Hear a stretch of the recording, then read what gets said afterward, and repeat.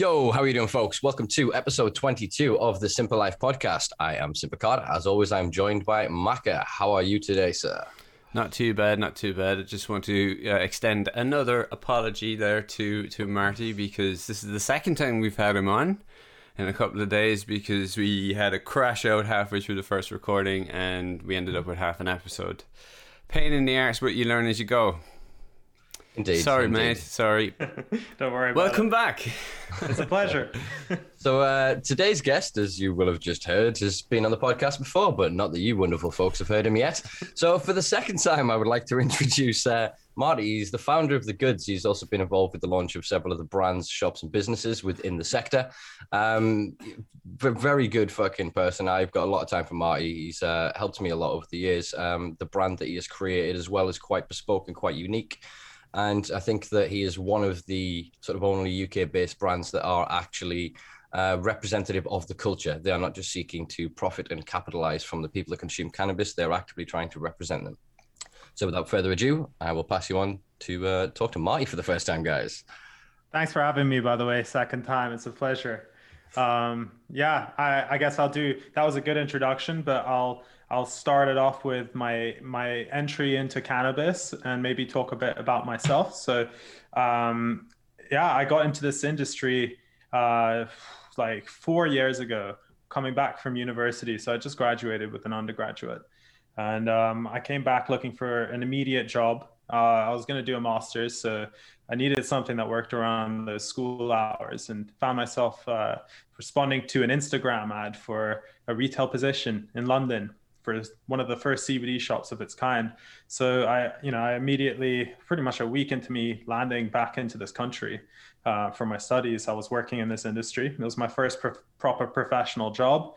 And I loved it. Did it under the wing of a great mentor who taught me lots about cannabis and especially CBD. It was a completely new thing to me back then. I'd only really experienced THC through my consumption. Obviously, I'd been consuming all kinds of other cannabinoids, but without knowing it. 6 months later, 8 months later, I decided I wanted to do my own thing. So I started my first brand.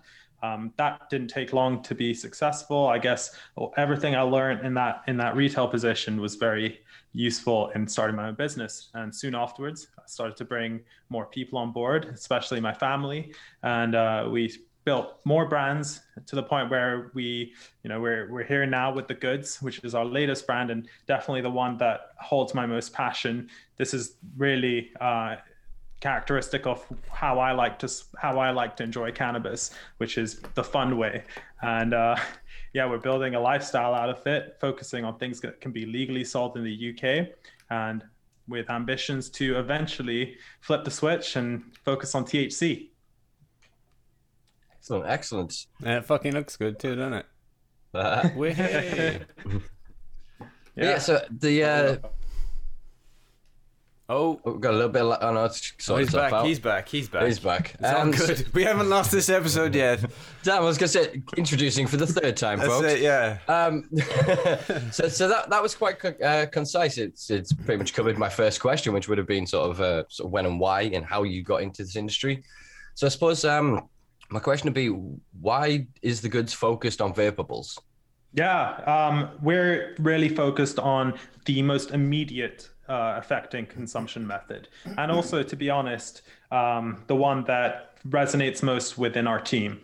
We're all inhaling cannabis. Very few of us are taking, drops or sublingual, the water soluble capsules or edibles. We're really the kind of people that look for immediate effects. And also we're social. So, we focus on things that can be shared or done in groups.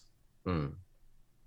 Excellent. Well, you've obviously you've got the dab pens and you've got sort of various extracts and sort of products, and so it's quite interesting that The Goods, I suppose, then your company are in quite a good position given what's happening with the FSA, the Food Safety Agency in the UK, who are going to inherit CBD regulation from basically 2 weeks from now.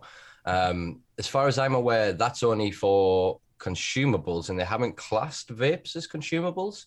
So does this mean that you won't be regulated by Novel Foods?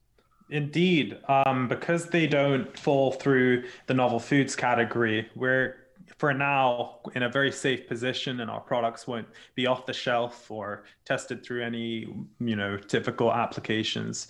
But we want to eventually delve into some of those consumables maybe down the line, especially working with I want to be in the sort of warm foods industry with cannabis eventually, not necessarily the gummies and things like that, but working with restaurants and creating unique products. But to be honest, it's a bit difficult to do that right now. So holding off, focusing on inhalables for now. Yeah, but there was I can't remember the name of it. There was a restaurant sort of come shop in Brighton, wasn't it? They got raided the other year for it. And Canna Kitchen. That was the one, yeah. There's been a few other sort of projects that I've heard of here and there. And yeah, because of the various other then regulations of restauranting and that sort of industry and business, it then becomes, quite complex to apply sort of cannabinoids, even novel sort of isolates to food and sell it and regulate it in that way. It is an industry that I think really does need some attention, because we all benefit massively from the consumption of cannabinoids. We all, even if just eating raw cannabis. So if these places could then provide the actual sort of carbonous material, the leaves and everything else, that is highly nutritious. So that plus then the phytocannabinoids means you're getting the best of both worlds. You're getting something that is really highly nutritious and something that is highly supplemental to your endocannabinoid system. I want to see that kind of become the new shot of wheatgrass thing. Do you remember that thing? Have you tried that Karma hemp juice that's sold in sort of like frozen cubes? No. Where do I get this? I think I have a while ago. Yeah, they're in Ireland. They've got I think they've got the biggest organic certified, or like the first organic certified hemp farm in Europe. And I remember when I was working shop floor a few years ago, entering this industry, we had a guy come over from that company, and they brought some samples over. And I got to say, the flavors, they're not aesthetic, so you don't really drink it for the flavors or anything. But in terms of feeling good afterwards, whether it was a placebo or not, I did feel good and I felt healthy. It wasn't like some of those overly sugary smoothies or whatever, where you're meant to do good for your body. But I'd imagine it to be slightly bitter, but I definitely have it. That kind of way. I have something in my fridge. I'm not going to go get it now, but I mean, I was thinking about it. But I do a sort of a daily shake, almost a daily shake, for most parts of the week. But it's it's based on Rhonda Perlman's daily kale shake or whatever, and it has basically every type of superfood that you need in this thing. And then you neck the fucking thing. It's not the most palatable thing in the world, but honestly, I'm on this now months, and it gives you boundless energy, and it does make you feel really, really good. And the poos, water slide.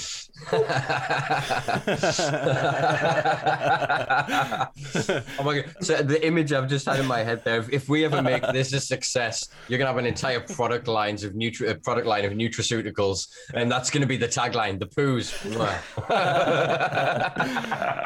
No, but it's the truth, right? So I definitely want to see that become, because we know it's fucking good for you. We know full plant. We know every part of it is fucking good for you. So I want to see fucking athletes on it. Do you know that kind of way? I want to see that. To be fair, if we get the margins down, if we were to truly have a global industry, you would see all of these multivitamins and minerals would have cannabinoids in. They would have, same within the omegas, instead of deriving them from fish oils or whatever, we'd be deriving them from hemp seed oil. Do you know what I mean? We can utilize every part of this. I mean, even waste parts at the minute, things that people put into mulch. So like I said, with the leaves and the sticks, in some studies, they found that dependent on the environment that they're growing in, can still produce up to 9% cannabinoids. So if we're then wasting that material, it could literally then go into all these other things. If we then strip it off and we then take the nutrition from the leaves and whatever from the cannabis plant, we could then use that plus isolated cannabinoids to fortify in grains. So the same way we have niacin or whatever in cereals. So we could then fortify grain foods and everything else with non-psychoactive cannabinoids or low psychoactive cannabinoids. And again, if they're in the acidic form, they're non-psychoactive because they haven't been carboxylated. And then because they're consumed rather than combusted, we're not altering them over. It's a gray area in the law, but if we got rid of the law, it could create this bespoke boutique industry of cannabis as a food supplement, as truly as a food supplement. Yeah, well, there's definitely room for that sector in the industry with the oversupply of all this biomass in Europe. I'm just thinking of all the people that have overgrown all these hemp farms, and they've got surplus leaves and sort of what most would term as waste material, and they don't even have the money to extract from it, so they do end up just disposing of it or turning it into like a compost or something. But really, it has the most value, I guess. This is the joke of it in a lot of ways. Is post-drug, the sticks will be worth more than the flower because of things like graphene. Once we truly get our head around sort of using graphene as a supercapacitor, so we use layers of cannabis-derived graphene and you build them up in a lattice, and they make a better supercapacitor than lithium-ion cell batteries. So rather than sending kids down mines halfway around the world and then shipping it over and increasing a massive carbon footprint to then have these eco cars, we could be growing them, creating the composite body out of the cannabis fibrous material, mixing with things like soy and flax, which is what Henry Ford did, and then powering them with these cannabis supercapacitor batteries. You can even still make them hybrids with today's technology with a graphene supercapacitor battery and a bioethanol engine. So it could then run cannabis biofuels. Would you consider that at your company, if you were eligible to say fully utilize every part of the product, would you consider running your companies with a combination of solar and graphene batteries? Yeah, well, we're already at the point where we're using solar energy on our Italian farm. Really? Yeah. Oh, I didn't know that. That's awesome. Well, what we have is we actually bought a really unique location. It's like it was a supermarket before we moved in, and they built all the infrastructure for that solar energy. And we've added to it, and there are benefits too. So for anyone that's interested in the business side of growing cannabis, there are grants for onboarding green initiatives, and this is just one of them that you can do.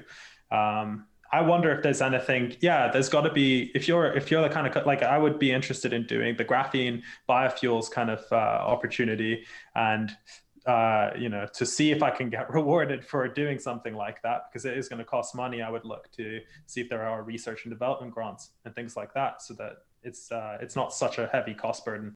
There probably are a lot of academic institutions as well out there that would be very interested in doing so. Because obviously these are the institutions that typically look a lot further forward than politics, that look further forward than the limitations of legislation. They look at potential, they look at facts, they look at evidence. And the evidence and the fact is that cannabis as a multi-versatile resource is exponential, the growth on it at this point. Once we truly crack into understanding how to utilize this to store energy, I mean, there's then a fact that if you run salt water over graphene, it generates energy. Yeah. So this is something I wrote in a Weed World article like a couple of years ago titled "How Cannabis Can Save the World," and I talked about the idea of creating a desalinization plant. So kind of like an oil rig that we just pull out into the ocean, we dump it there. It's built with cannabis graphene carbon nanotubes that are made of then graphene. So as the salt water is then funneled through it into the filtration system, it generates the energy for it. You attach solar, you attach wind, you attach tidal.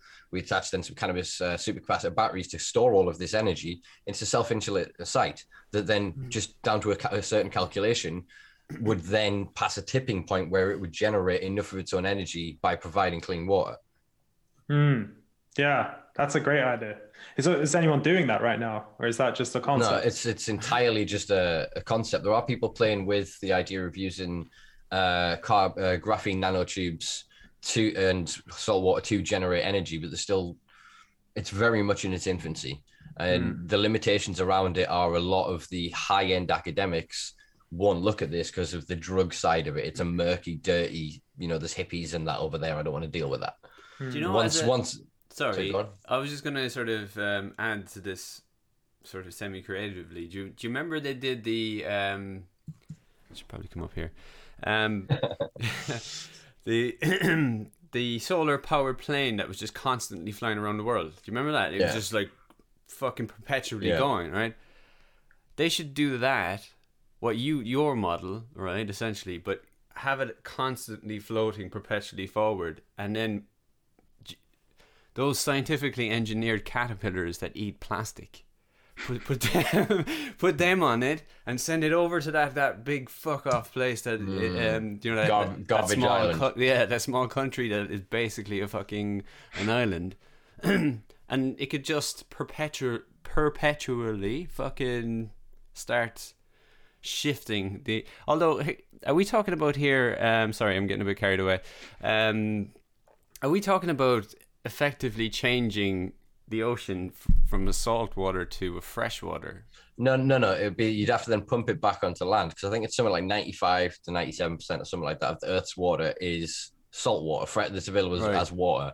The stuff that's frozen, is majority of it is fresh water, not salinated, but because of gravity in the water table, when it melts off wherever it's melting, it falls to the lowest point, which is salt water. So then as soon as it's in there, it's in a very expensive process to currently remove salt from it. But as we've seen in the past 6 months, water futures have been put onto indexes in a few stock exchanges around the world, so people can trade on the futures of water. That's a scary fucking sign. That means that they're starting to really get serious about commodifying it as a resource. So we lose the basic right of access to water. And then you think of, again, a company like Nestle, who we've obviously recently entered CBD, the deal that they've got in California means that they siphon off an ungodly amount of water and pay basically fuck all. I know. Yeah. While there's people in droughts there, and it's only going to get fucking worse as we see the increase of desertification because of deforestation and all our other activities, because we're refusing to then look at using cannabis. I mean, fuck, if we switched over, what was the calculation? If we switched over all toilet paper in the world to cannabis, you'd save something like 8 billion trees a year. Wow.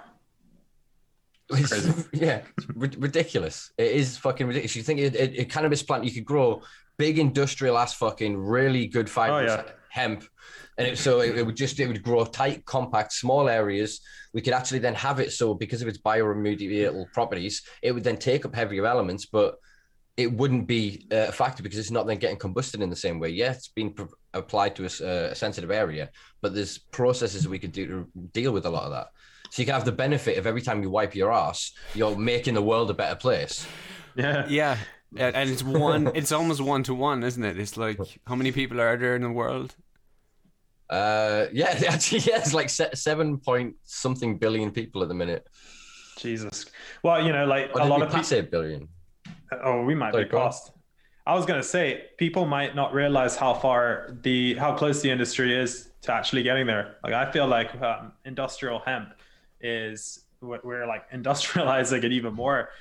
So there are genetics out there that are designed to be harvested with specific like combines. So the genetics have been grown so that it reaches a certain height and it's convenient for certain machines to come in and automate the harvesting process. And we've got a few of those. We've got like a CBG strain that's designed for sort of like a mass scale harvest.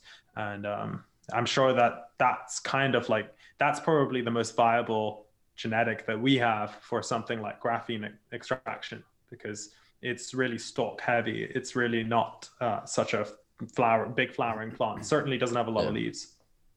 Yeah, and this is, I mean, we've seen, I was in, I'm not going to name them, but I was in one of my friend's grow tents the other day, and he's got this freak of a genetic, and it's just, it came out of, I think, a 5-pack of others. All of them came out, as they always do, with the slight variance in their genetics and their expressions. But this thing came out with, when the leaves just do that, and they've got wrinkles and they furl and they unfold and they're just monstrous, but they never become the pointed, traditional, jagged shape of a cannabis leaf. The buds look like cauliflower, tiny little, holding on little cauliflower heads on this, and it's just weird as hell. But the reason that I bring that up is just as a visual sort of point that happens in the variance of a somewhat stabilized breeding program. Once we really start to go, okay, grab that genetic, grab this genetic, we need to breed and move. I mean, there's already out there, there's companies working on flowerless cannabis. There are ones that are working on only terpene cannabis. And there are ones that are working on only flavonoid cannabis. We have a genetic that's literally zero cannabinoids. It's just pure terps. You know, I was wondering if that flower would be UK legal, but it's crazy that it wouldn't be. Yeah, under the license, unfortunately, it's illegal to cultivate any cultivar of Cannabis sativa L as a genus. Anything that falls into cannabis without permission from the fucking Home Office. And again, that's one of the things that I think holds back innovation most. Because there are some unbelievable breeders here in the UK. Some of the people who've created brands that have already been marketing themselves, that have been on the scene for a long time, that attend all of the events, that have built brand reputation. Those individuals, if they're given the opportunity to really expand and work, I think could provide so much to the legal industry. But because they're ostracized and criminalized, they're at war. So I was talking to Phil Monk earlier today, and he described it eloquently earlier as that the position that unfortunately I sit in and that he sits in is we're on the battleground because we haven't gone to a legal route. We haven't created a business or gone to have to do it the proper way, as it were. We've left ourselves on the front line. So although innovation is occurring within industry, we're not really within that industry. And I think that there's still a lot of the people that could change that industry for the better of everybody that are marginalized and left on the battleground. So they are one knock on the door away from losing their liberty. Whereas if they were on the other side of the fence, if somebody gave them that special little piece of paper, they'd be earning 100 grand for the things they know. They're probably earning more than that now on the street, but they're dealing with a criminal world. They're having pro rata. Do you know what I mean? Because of the risk. Yeah. But again, so I feel that once those individuals and that knowledge base is allowed to come in, and we can expand that, so we can go from breeding and farming and then come down from lab engineered stuff. Because I don't know if you saw a few weeks ago, there was 2 genetic companies in California, in America. One of them is California. I can't remember off the top of my head where the second one was from, but they were given global proprietary right to license the auto flowering traits of cannabis. Oh, I didn't know about that. Yeah. So what these guys are basically doing is they say they have a way to manipulate any genetic, any cultivar, and provide with it a day neutral cycle. So instead of it needing to work from 1812 down to 1212, it triggers itself, the hormone production switches, and it goes into flower. Rather than needing that process, they can take that genetic, auto flower it. I'm air quoting for people that can't hear that. I don't know what the sound of air quotes would be anyway. But yeah. So then they then license it back to the person that provided them the genetics. You give them your genetics, they engineer them, and then they license them back to you. So therefore, they own your genetics. The thing is, I've heard that people I know that this isn't even new technology. It's not like I think it's a chemical reaction, isn't it? I can't remember. I know that, there's the reaction with silver nitrate to feminize seeds. I'm wondering if it's something similar to that, to manipulate a genetic. And it feels a bit unfair that they've been given rights to that, to be honest. But I think what they've done is they'll have a proprietary technology. Their manipulation process, whether it be through chemical alteration or reaction, or whether it be through some crisper form of doing it, if you know what I mean. Well, I mean, this technology's out there, and you've got to then think of what could be benefited by industry being able to take over the market like that. If somebody could manipulate and create the perfect cultivar, whatever that is, or whatever is thought to be that, if somebody creates the Coca-Cola of cannabis, the one thing that is recognized and desired everywhere, Stardog.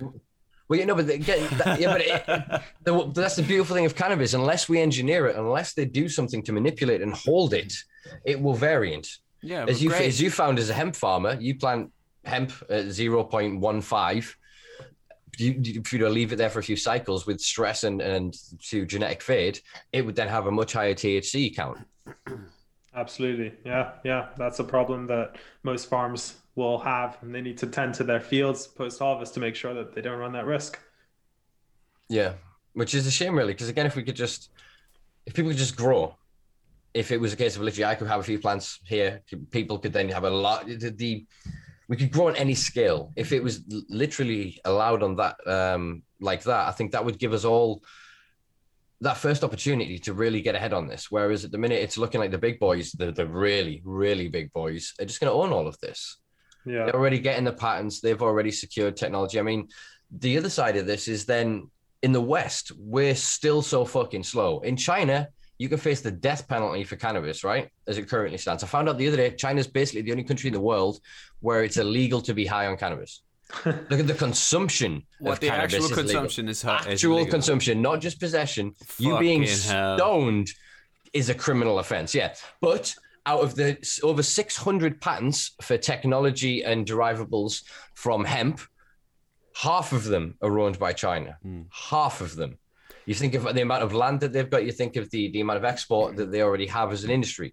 They are moving fast and thick with this. As soon as they can get their fucking their heads around the quantum computing and whatnot, cannabis graphene can make quantum computing batteries. So again, we don't need the lithium. We don't need these other very rare minerals that would then limit access to this technology. It's almost like somebody sat down and went, "Ooh, I wonder if there's any sort of restriction that we can put on the natural reproductive cycle of cannabis in order to fully tunnel like exuberant costs for the farmers that actually want to fucking grow it." Do you know what I mean? Do you know, oh, what?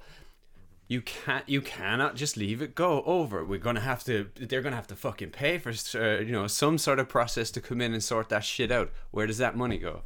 Who gets that money? Do you know what I mean? That's do you know what I mean? Yeah. Anyway, there's so many ways, so many angles for people to come in and create premiums essentially and barriers for people to enter the industry. I think we're at that point where people are creating a lot of hurdles rather than working in a way to move the industry quickly, which is really what we need. We need to create access and open up the market because, right, especially for the UK, we've got such a limited ability in what we can legally do here as just a normal person. Obviously, if you're a large institution and you got quite good financial backing, you could pick up a THC license and you could start to develop a range and probably plug it into one of the clinics that have opened up for cannabis prescriptions. But that's exactly it. As you said, it's a lot of the people who have got through first have slammed the door in the face of those behind, but they have got there because of everybody else who didn't get through that door. Unfortunately, a lot of the people who hold the licenses today, a lot of the people who are involved in the industry are there because of the people who fell on the battleground. The war is still going on. My door could still go at any time. Any one of us as consumers could still be targeted. We could still be stopped because of the way we smell on the street, which could then lead to a search of our pockets, which then goes, oh, there's some weed here and some money.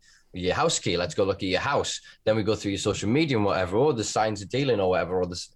You can destroy your life very quickly over something so small. Yet we then see things like Wales Online publishing raid after raid after raid story, then a very weird story going, meet the middle class people growing their own cannabis at home. Yeah. It's part of the gentrifying, the whitewashing, the classism. It's the transition of the traditional prohibition model to this prohibition 2.0, where the people that then shat on us and stigmatized us and went, hey, you lower class druggies, you just no, inherit and take the industry without then recompensing the people who gave it to them. We have stood for decades controlling supply, cultivating in the face of these raids. We have had social consumption. We've had these events. We've organized and had demonstrations. We've had protests. We've created campaigns, and we've championed and helped each other and developed. I mean, most of sort of the recognition of medical cannabis, yes, was pushed over the line by a handful of people with a very polished media campaign, but it got there because of everybody speaking up and telling their story. All of a sudden, people feeling heard, feeling safe to do so, and being able to go, I consume cannabis, it helps with X, Y, and Z. We're now approaching the 3 years down the line since the legalization of medical cannabis in this country. And as you say, we are still so vastly restricted. Yeah, I'm just surprised. I never thought that flower would ever be one of the prescribable products. And that to me was a big step forward, even though, as we know, it's not that accessible. Yeah, but I mean, it's under the legislation, it's illegal to smoke that flower. If you roll that into a joint and you smoke it, that's still Schedule 1 cannabis, not Schedule 2 medical cannabis. medical cannabis cannot, again, I'm air quoting there, medical cannabis cannot be combusted. It can only be vaporized or made into a tincture or an oil or an edible. Is that right? If you get a correct. prescription, if you get a prescription from whatever fucking service, you cannot just like whip out a fucking paper. Yes. That's not medical according to them. Even though we know that combustion, there is an argument still, but combustion and vaporization are the highest bioavailability for the access of cannabis. As Marty was saying before, the onset is 60 to 90 seconds. So you like that shit, you boom. Even with so herbal vaporizer is arguable to get you to the same sort of place. I'm sorry, there are some incredible products on the market, but I have yet to find a herbal vaporizer where I will get cessation. I will get that feeling, satiety, I will get that feeling of, oh, that's enough. Do you know what I mean? A joint, I can power 3 fast talks in and go, You know what I mean? And it's just there. And it's just there. That is true. You can get blitzkrieg using fucking vaporization, as I sort of mentioned on the live. I think the percentages are fucking, I don't know, almost tenfold, you know, from smoking a joint, how much actual cannabinoids you get into your system versus, you know, having a vape. Fucking hell, yes. Well, I wonder what happens the day someone overpowers their vape and it accidentally combusts and, you know, lands them in a bunch of trouble because it stinks out. Exactly. There's your argument. So where is then what qualifies as combustion? Is combustion the act of physically lighting it on fire, or is it heating it to a point where the material itself burns? Because we've all seen when you vape too hard. I mean, even I've got this volcano, so I mean, it's all just shit on the technology. I do still enjoy it, but it's different. For me, it's different. But it'll never. Unfortunately, I think I've discussed this on the podcast, but I'm addicted to combustion. I started smoking tobacco when I was like 8. I had a deal with my mother when I was about 9.5 that I'd stop stealing money off her if she bought us 10 lamb and butter every other day. And that got me through. And I kind of had that problematic relationship with combustion since. Then when I moved on to like rolling cigarettes and then smoking my own sort of weed when I was like 14 plus, it's always been the ritual. It's been the art of getting the stuff together. And even when I've quit tobacco, and it's still the skin, it's the roach, it's the grind, it's that action and that art, and then passing it around. It feels tribal. Do you know what I mean? It feels social, really primal. It's, you know what I mean? It's bringing everything together, which is, ritual is the right word for it, I think. But you're right. I mean, obviously, vaporization is healthier. And if I'm honest, in an ideal situation, for those that would be able, I'd imagine that every form of consumption would be used as a mixture. Do you know what I mean? People would have it in their cooking. People would, you know, I don't feel like smoking because I'm, you know, XYZ reason or whatever. So you'll have a small bit of the vapor, and then you might sit down, watch a film, roll a big fucking fatty. Do you know what I mean? It's use, I suppose, as well. So if you roll a big fatty and you smoke it, that's going to smell big pluming clouds. Yeah. You hitting a little dab pen somewhere on the sly. It's portable. No one can really see you doing it. The smell is minimal, and it often just smells heavily of terps, rather than the festival smell of weed. If you know what I mean. That generic smell of weed, the non-terpene smell of just cannabis everywhere. You just walk down the street like, oh, and it just hits you first, then maybe an aftertone of whatever the actual cultivar was. But that just generic sort of smell of weed, gets you in a lot of fucking trouble. So I suppose that allows you to consume in different ways. So you wouldn't then take an edible and go out on your day, but then end of it, actually maybe you would, depending on how your tolerance is or whatever. Choice, man. No, well, exactly that. But then what it does with the limitation of saying that you can't combust your medical cannabis means that if you want to combust your cannabis to get the therapeutic benefits of it, you can't be using that as medicine. So if that's the case, all they're doing is shooting themselves in the foot. Well, this is why I don't believe in the medical paradigm. I'm not a medical user. I qualify under a few conditions. I would be able to get a prescription. I currently can't afford to pay one, nor if I was in a position would I pay for one, because it feels to me disingenuous that I could buy protection and leave the people that I have stood to represent. Even if I hadn't have done what I've done for the past 5 years, I still don't think in my heart of hearts that I would get a prescription, because it feels it feels a betrayal in some ways. Do you know what I mean? Yeah. I mean, it has to be contextual, mate. I mean, if you were in fucking utter desperation, right, at the end of your fucking tether, I mean, really, then nobody should hold it against you if you were to go and do that. I mean, that's bullshit. Do you know that kind of way? Well, yeah, I'd never begrudge anybody doing that. That's not what I'm saying. So what I just mean is that even you, I mean, like, do you know what I mean? You wouldn't have to. Any sort of subliminal feeling in that manner is nonsense. I mean, sorry. The options available to most people are not good, and definitely. I get why you're not getting the medical prescription, I guess, is to not support whilst it's our only option outside of illegal consumption, it's not the right option. It's not, I didn't know that you can combust the flower that you get prescribed. I mean, we're adults. But if we were adults, then we wouldn't be having this conversation at all, because we would be allowed all drugs. They would be regulated to be the safest, purest, most trackable, traceable product, so that if somebody died of an ecstasy pill, you'd be able to find the manufacturer, go through, find the assembly worker, find the chemist, find the individual, and go, what the fuck did you do? Check the logs. Oh my God, we put in far too much of one compound and it did this. Boom, the lawsuit, blah, etc. Accountability. Somebody goes to jail. Yeah, that needs to exist. It could exist across the fucking board. But if we tiptoe and go down this bloody route of medicinalizing everything, look, the first ketamine clinic has just opened in the UK. We've now got the FDA in America, the Food and Drug Authority. They have allowed in the past, got to be 2 years now, actually, a ketamine nasal spray called esketamine that's produced by Johnson & Johnson. They've allowed a cocaine nasal spray. I can't remember the company that makes it, but it's called Numbrino, which is a hell of a name for it. They've obviously approved Epidiolex. They then went further to deschedule Epidiolex in America. And they've just given preliminary approval for a small trial with MDMA for MAPS. It was part with the Veterans Association in America. So all at the same time, if I were to go and take a pill at a rave, I'm a criminal. If I would then go take it in their context of a medical or whatever, and went with a few mates and we're going to go have a quiet fire in the woods and we're all going to get proper tribal and like cuddly and fucking have a good chat and really put the world to rights and shit. No, that still is criminalized. Same with ketamine. I've had mates that have had serious dependency issues with ketamine because of its huge potential as an antidepressant. But the setting and the access of it and the culture that comes with it can be quite problematic for people. But it's problematic because of the stigma around it. So if I then think of we had 2 deaths at Boomtown one year. So Boomtown was a festival in the UK in Winchester that I used to frequent every year.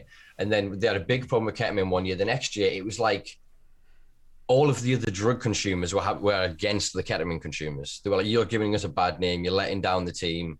You know, a dirty druggie, with people with literally rings of coke still hanging from the fucking thing, smoking like a 20 box of cigarettes and fucking down in the 3-liter bottle of cider. You know what I mean? Yeah. So that sort of stigma is then going to be furtherly created by this pharmaceuticalization of these compounds. And so that, in my opinion, is one of the reasons why I kind of fight against this. I don't think I would have some of the revelatory experiences I have had on, say, combinations of LSD and DMT in a clinical setting. I understand that they've built it to the best that they can, but the profound comes from the mysterious, in my opinion, and the mysterious is not to be found in a gentrified, homogenized, cleaned out, sanitized area. It's in the world. Do you know what I mean? I feel most alive and get the most benefit from taking anti-energetic substances. Yeah, when I am barefoot in the woods, I have built a fire. I have gone, right, I'm going to go blow my consciousness open, and I'm going to accept the world for what it is. I'm going to ask the questions I seek to ask of the universe, and then try to integrate the lessons and the knowledge that I've acquired from that experience into my life. Whereas I know that they tried to have integration as part of the therapies within these clinics and whatever. I still, maybe it is just my own prejudice or whatever, so I don't hold it against the individuals involved. I have quite a lot of respect, actually, for some of the doctors and clinicians involved in it. But I still just feel that it's disingenuous that they're allowed to medicinalize while we still go to jail. Yeah. I think that kind of the supervised trials, they work well for someone that's not got any experience with the supplement in question. You've obviously got a lot of experience and you know exactly what you're doing, but maybe like someone that's just started to look at these things because they're legal just might not know where to start, and that clinic might be, or that supervised opportunity is the best first way, and then obviously with a bit of experience, they can do it their own way because everyone is a bit different. Like I personally wouldn't want to do anything like that in a supervised environment. I feel anxious like with strangers usually. So it has an inherent anxiety attached to it for quite a number of people, I'd imagine, me included. Yeah, you know, that kind of way. It'd be like, yeah. Plus, also like I wouldn't be able to. You want to focus on yourself, I assume, and I just feel like there'd be too many distractions in that environment. Personally, that's just why I wouldn't want to. Yeah. Well, I think, as you said though, for individuals that haven't I have grown up and had quite an unusual life, but for people that haven't exactly had that entry point, it can be so profound and exceptionally life-changing.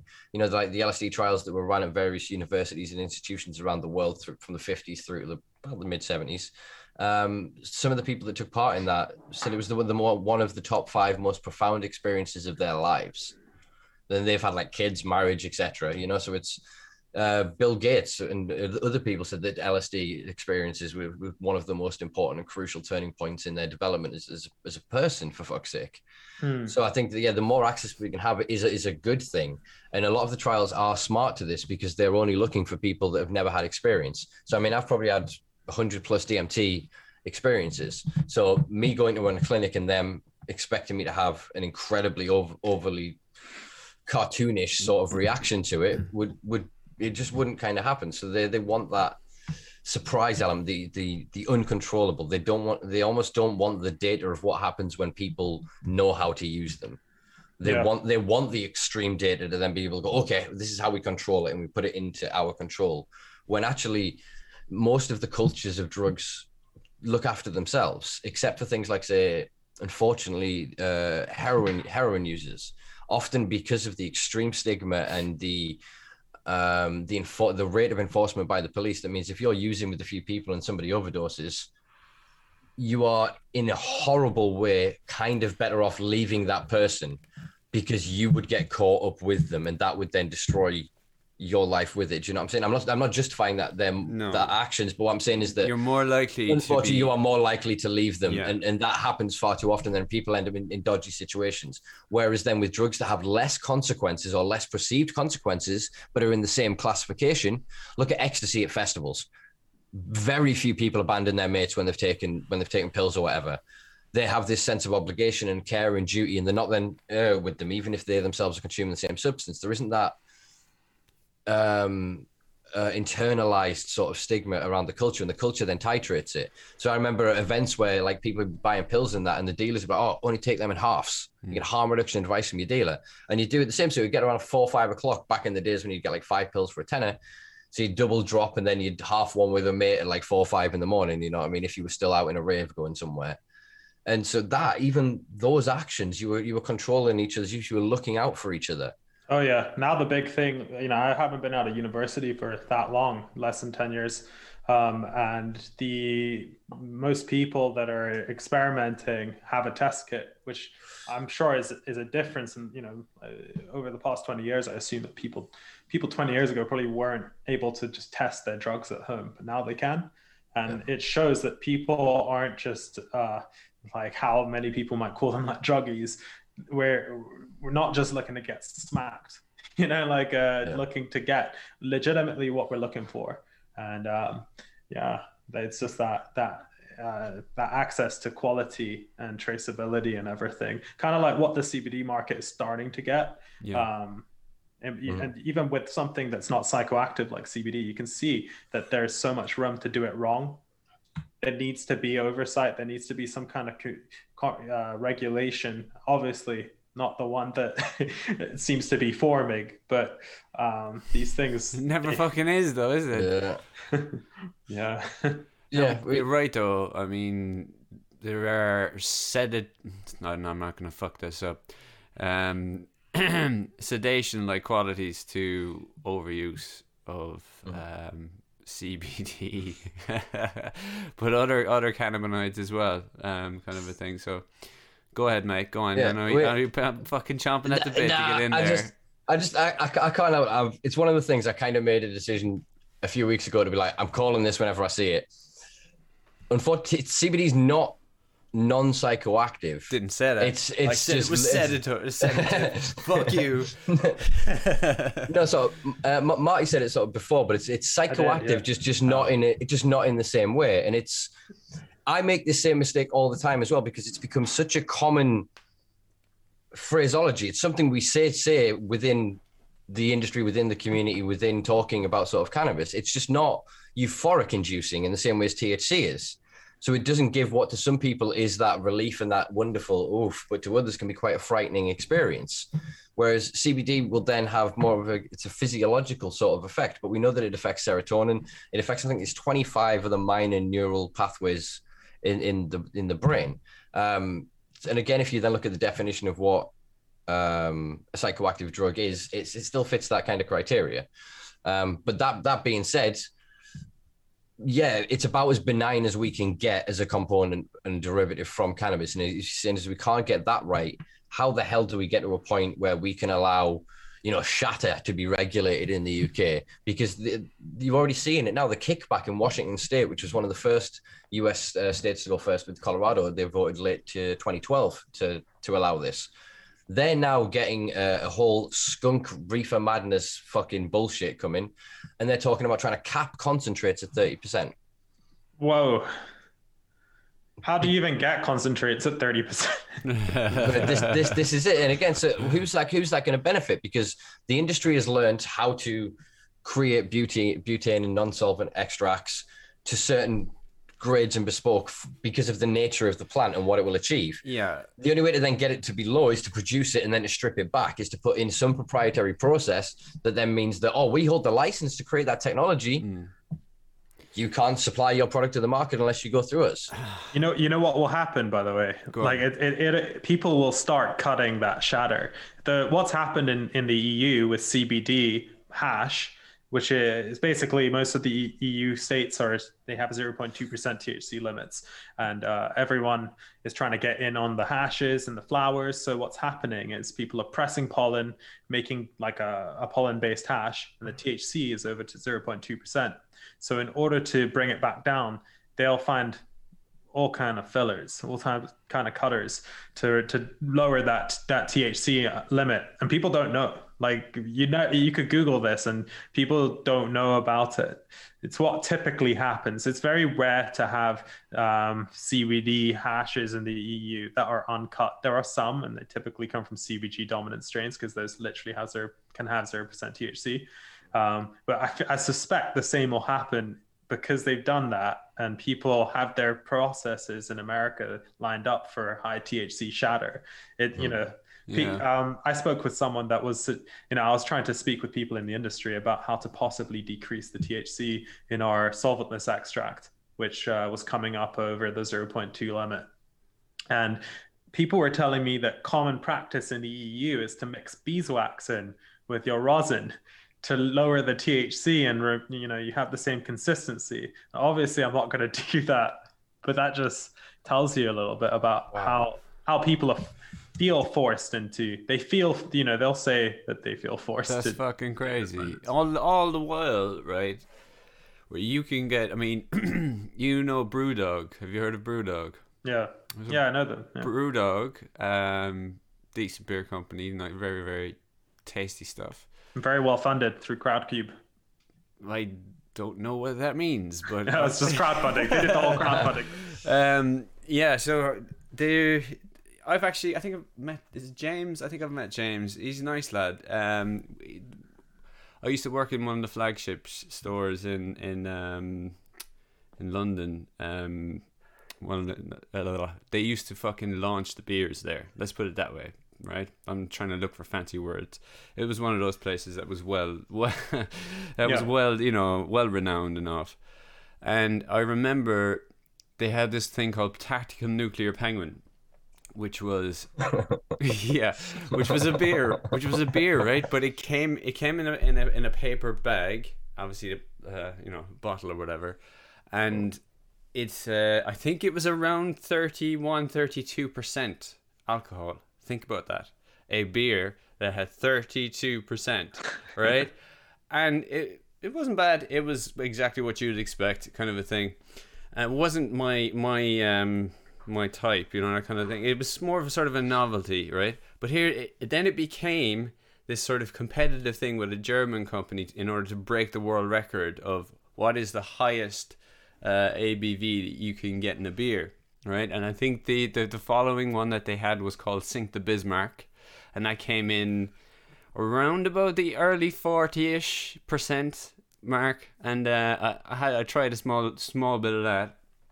Not bad. It sort of burnt your chest as it went down like a shot of whiskey or whatever. Yeah, it's like you'd have this taste of beer like for hours afterwards. Oh. But then a German company came back and they developed a process of freezing some part of the process where it forced the alcohol content to actually go higher than it was normally able to actually do, you know.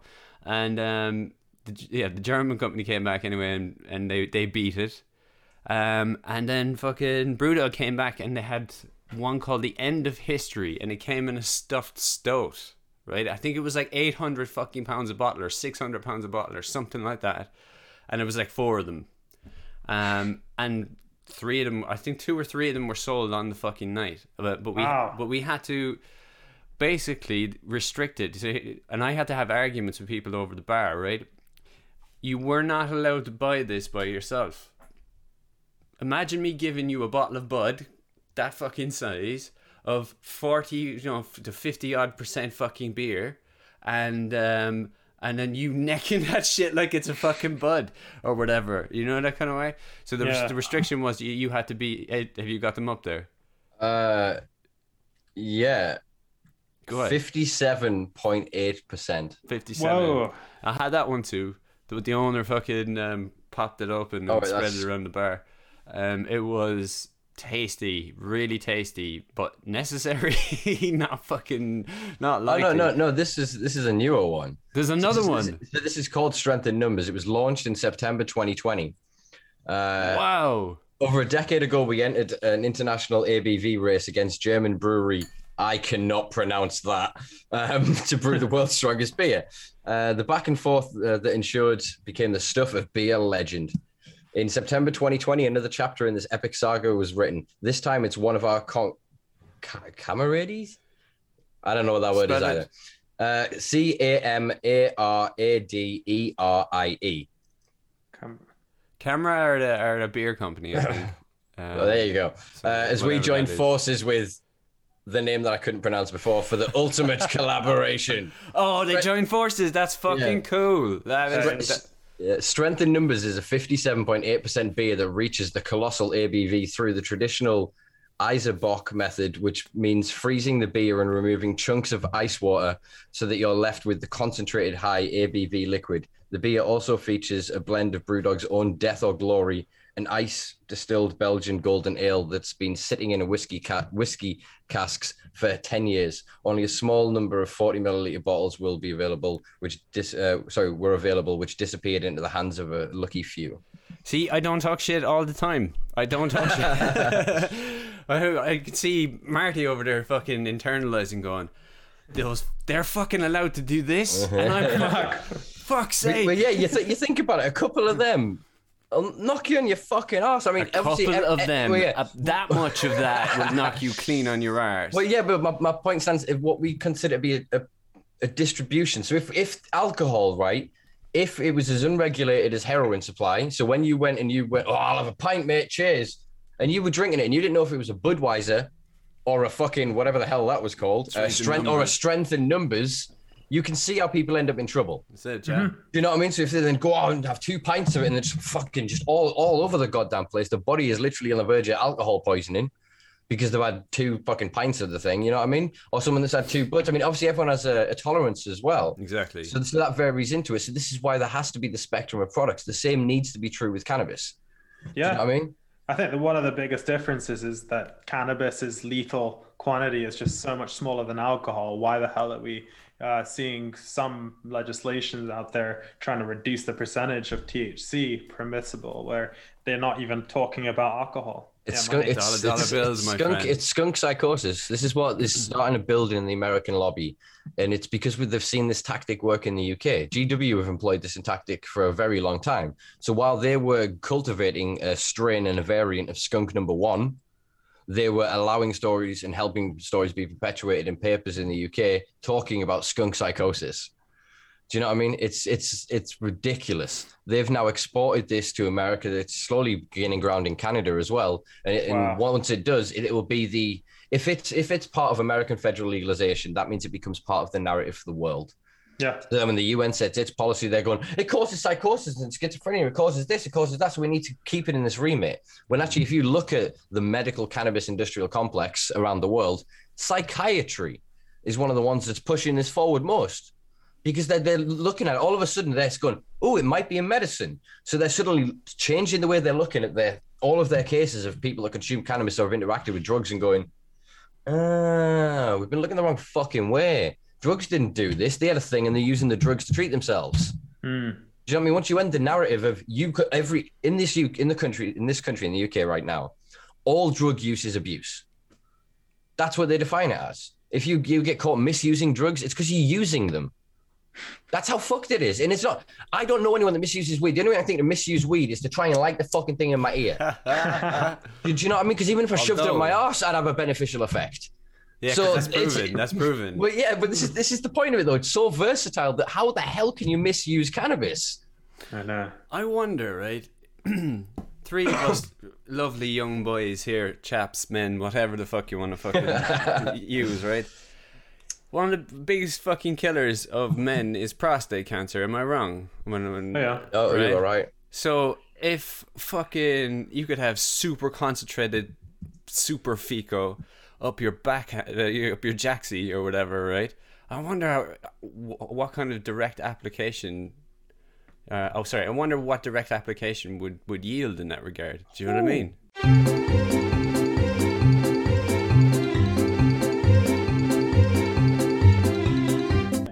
One of the first customers I had in my journey in CBD industry, he had pancreatic cancer, and before coming to see me, he was solely buying from this guy that he would meet at the pub, and he'd get a kind of like an extract, and then he'd build his own suppositories, and that's how he would take his CBD. He'd read that bringing it close to the prostate would be to the pancreas, following from the prostate talk. But yeah, then he started to do it with CBD as well. So he'd build these these suppositories that were 50-50. And actually, so he was given something like 6 months, and that took him on for maybe 2 years. Awesome. And then he actually did really well. Can't remember the terminology that was being used, but his tumor was shrinking and he was getting quite excited about everything. And he actually stopped taking the treatment. And he stopped taking the treatment, started to take the medicine his doctor was recommending, because he was starting to feel quite optimistic, I think. So he started to listen to what his doctor was more confidently suggesting. And unfortunately, it came back, and really the cancer was spreading all over. And I had, you remember the shop that I had in Covent Garden in yeah, February? man. He came over to that and he met Callie, and Callie suggested some really good water soluble THC for him, said that would be a good option. And unfortunately, he didn't make it past April, but it was working while he was taking it. I would see him very regularly, and he was the one saying this stuff is the only thing that's helping me at the moment. And he was taking it as a suppository. And this guy as well, just to give an idea of like the profile, this is someone that is like the great grandson of the guy that created the Boy Scouts in the UK. He's a very classic British man, by all accounts, one of these kinds of people that a lot of conservative types would not assume would take cannabis. I see, right. Yeah, but again, it speaks to something I've heard of time and time again. Just to go back to what you spoke of before, Mark, 9,000 men a year die from prostate cancer in England. That's 9,000. Fucking crazy. More than 325,000 men are currently living with. Wait, I can't read that. Why have they've cut it up horribly on that sentence? every hour, one man dies from prostate cancer in England. Oof. It's rough. Yeah. So basically, what it is it's the closer you can get fecal to the site of a tumor, the better. Basically, really is what we're sort of seeing. But yeah, I've heard other cases of this where people have been going well and then they've gone to, I suppose we could call traditional medicine, accepted Western medicine as it is, and then they've had shit fucking problems. And then I've had other cases. I mean, we were talking earlier about a potential future. Yeah, we'll leave that. I'll not spoil that one yet. But there are people that have obviously then just gone on and used cannabis themselves to treat their own ailments and have literally gone from you're dead to there's nothing there. Do you know what I mean? That is a story time and time again with people. And then the smarter thing is to then maintain a maintenance dose. But the other thing that's absent from this conversation is what caused that cancer in the first place. It's all well and good treating it. What in your lifestyle, what in your habit, what in your genetics, what is perpetuating your exposure to carcinogens, you know? No, you're right. You're right. I mean, we mentioned this with Mike Barnes, didn't we? I mean, it's the attitude is definitely one of, here's the solution that will fucking solve your surface problem, but there isn't any root fucking analysis. There never is. Do you know that kind of way? Unfortunately, that's not the fucking society that we live in. Also, Marty's here. Hi, Marty. I feel like we've talked at you for a while, so maybe we should talk. I have a question for you. What is your favorite product that you make? Oh, my dab pens. These are definitely my daily drivers. Is there a flavor or something? Or this particular one is straw nana. You can kind of see the little banana on the pen. Yeah. We've got also the forbidden fruit. This is a good one. I just ran out today though, so I'm just using straw nana.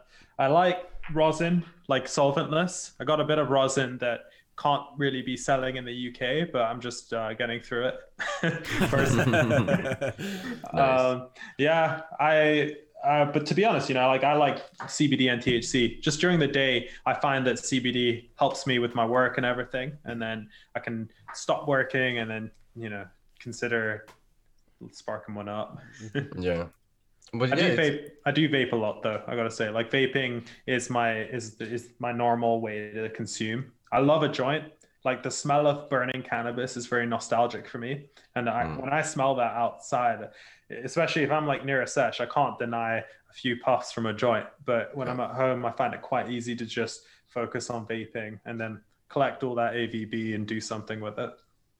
Yeah, man. Yeah, it's an important thing. A lot of people who don't know what AVB is, it's already vaped bud. And because of the... It's not the former Tottenham manager or Chelsea manager. That's a reference that went right over my fucking head right there. But yeah, it's an incredibly versatile sort of product. You can then create it into sort of butters. A lot of people make them into edibles, and it's quite often incredibly high in CBN because of the oxidation process, and it's fully carboxylated the THCA to THC, which then obviously is that oxidates through to CBN. And yeah, some people really quite enjoy the flavor as well of AVB.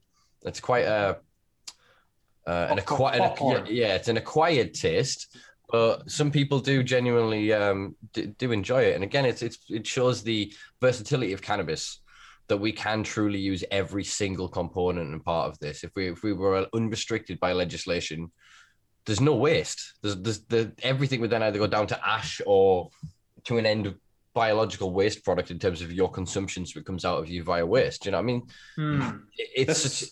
There's so many different kind of strains that we could be growing. One of the things that bothers me quite a lot is that we've got a lot of varieties of poppy, for example, that we can grow in the UK legally, and it can be harvested.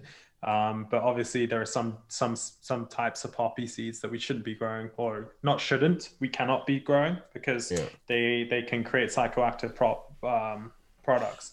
With hemp, we were talking about genetics out there that literally have zero cannabinoids. They could just be grown for terps, and they could really be part of like other industries, not just the cannabis industry. Like those terps can go into cleaning products or into pharmaceuticals that use specific terpenes.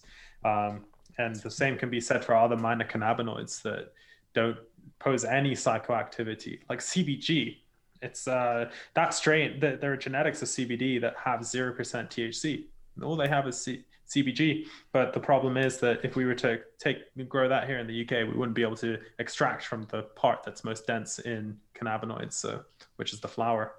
And Yeah, literally, it's a joke that really, when you think about it, is that the only way you'd be able to do that, to extract from the flowers, regardless of the cannabinoid content, is to have a dangerous drugs license, is to have that high THC cultivation license, which is crazy because you're not trying to cultivate for high cannabinoid content. You were saying before about the diverse uses of terpenes as well. I remember when I was in Toronto speaking to a few people out there that were in research and development for using cannabis terpenes to replace sweeteners. That's interesting. I've never heard of that. I know that you can use terps you can synthesize other drugs out of terpenes, like the piperine, the terpene in black pepper, I believe. Yeah. Also, I can't. Yeah, I think it's a supplement as well. You can create MDMA out of it using I can't remember what the chemical reaction is. I'm gonna make a note to contact our good friend Callie Seaman on this one. It's nice knowing a chemist. No, but yeah, but it just shows the versatility of compounds and creativity, so that if they choose to continue to criminalize and create these arbitrary gateways, people are just going to continue to fucking find novel ways to get around this. I think of that. What the hell was the guy's name? There's a famous dude who was a chemist, and he was in Israel, and he was basically playing a game against the world. He synthesized hundreds, if not 1,000+ chemicals, and every time he put out like mephedrone and all that shit, and then every time he got banned in a place, he'd go back to the lab and go, right, we'll just move the carbon here, oxygen here, boom, send it back out again. But he tested all of his drugs on himself first. So he would make it, test it, and I'd be like, not putting that one out. And then, you know what I mean? So there are people like that that are going to continue to do it because we have a right, a sovereign right, by being born and conscious and sentient, to fuck with our consciousness. It's the reason kids spin around to get dizzy.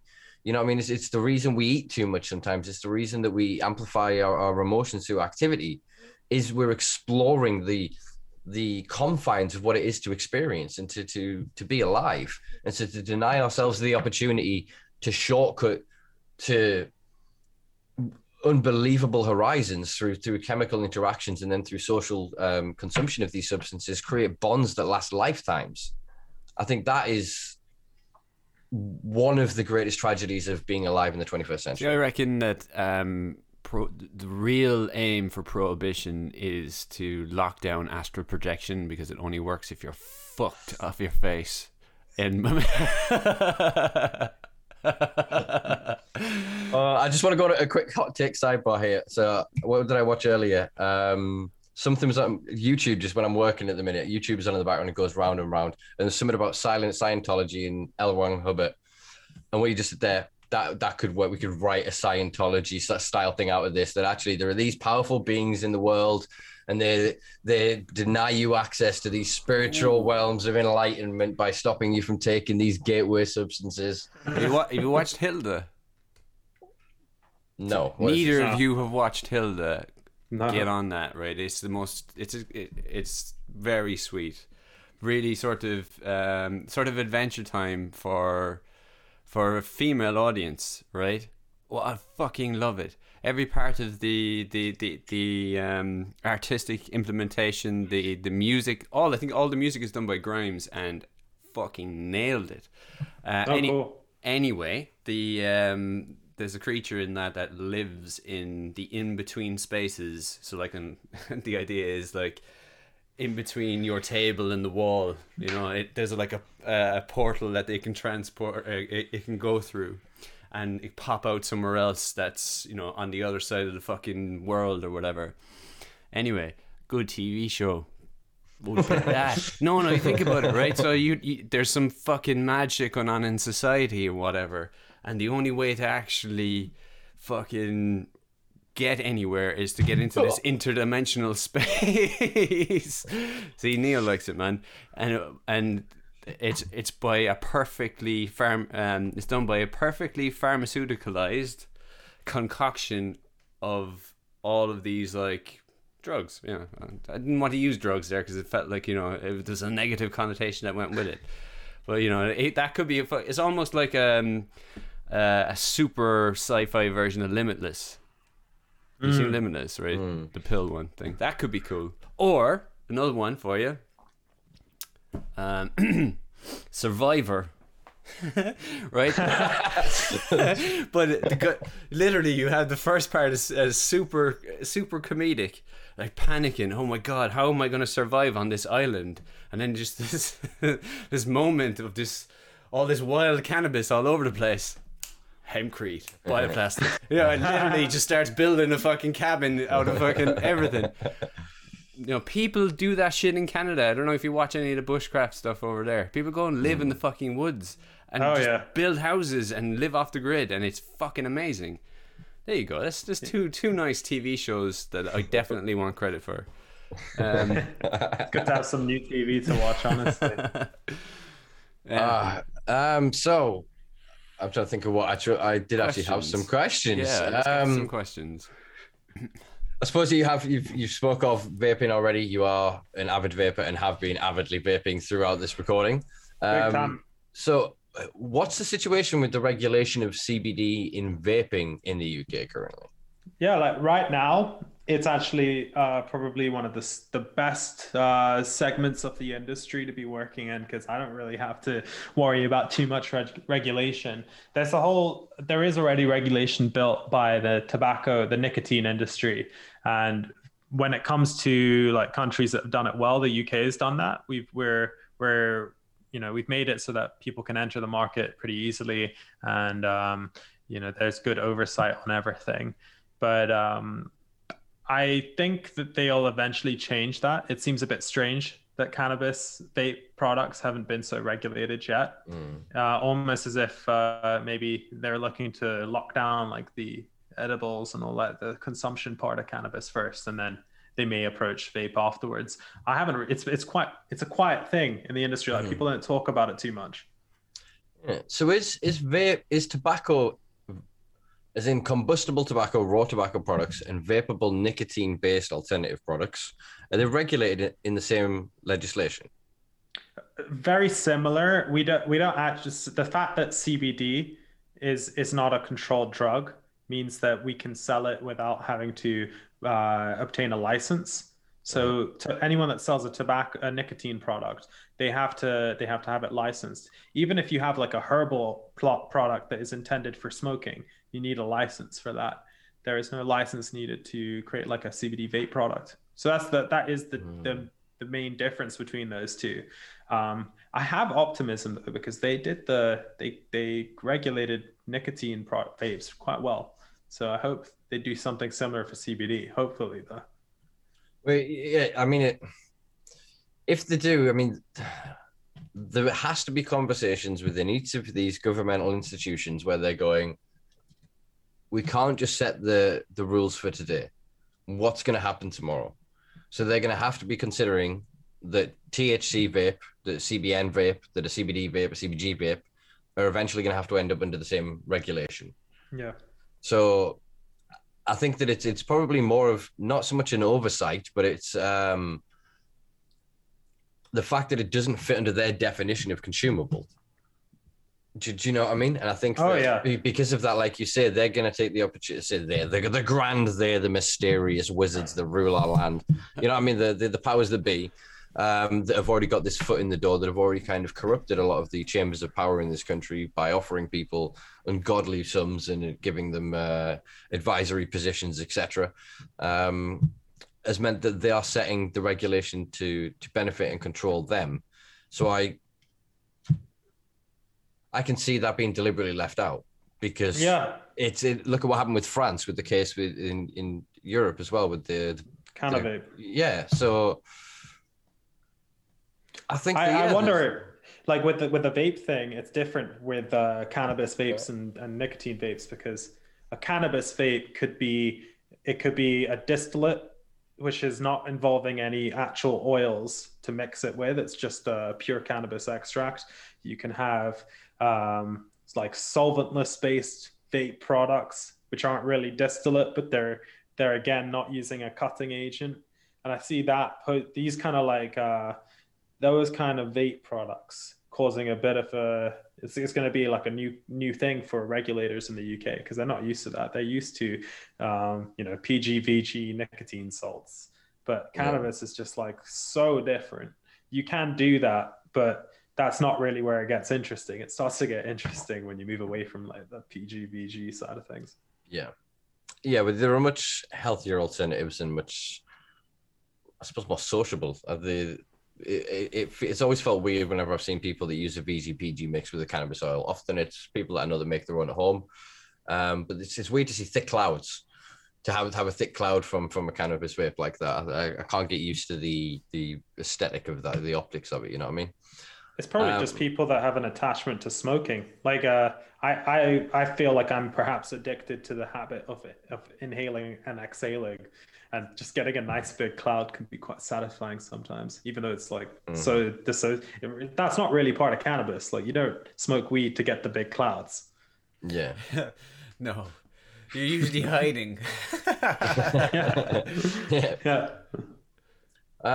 What else did I want to ask you about? So I suppose we've discussed briefly the FSA, but I suppose we didn't really touch. The funny thing is, we spoke about so much stuff on the first one. I can tell you just don't want to do a complete repetition of the first podcast. Well, no, I mean, there's no point either. Do you know? Like, I think it would be a disservice to all of us, and even as it would have been to put out half an episode. Do you know what I mean? It would have been very unfair to you as well.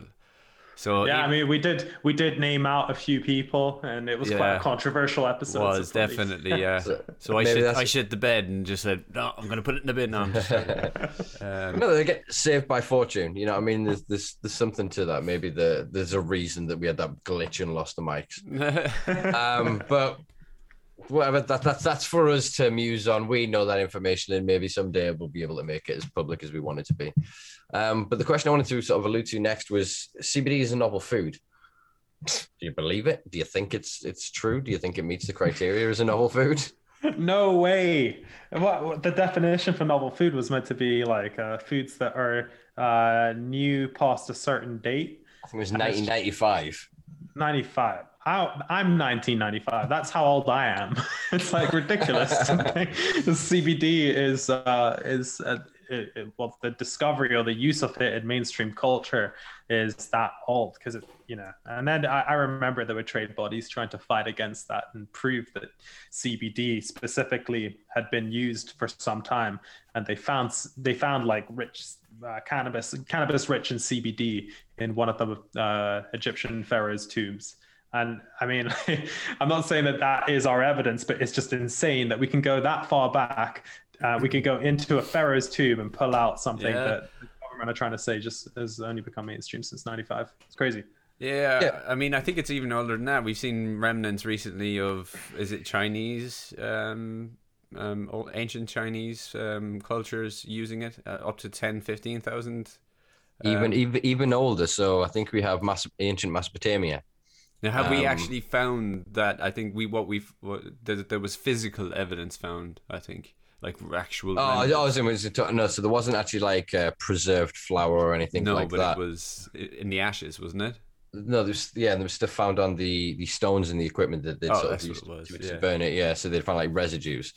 But yeah, I mean, yeah. So look at what we know from a study from last year, the year before, that traced back the lineage of cannabis through the Cannabici family and back further to about, I think it's 28.4 million years ago. This plant has been on its shit for a long time, and it's been evolving and been adapting. And then we got a hold of it at some point when we decided to go, let's go over there. And we took this thing with us.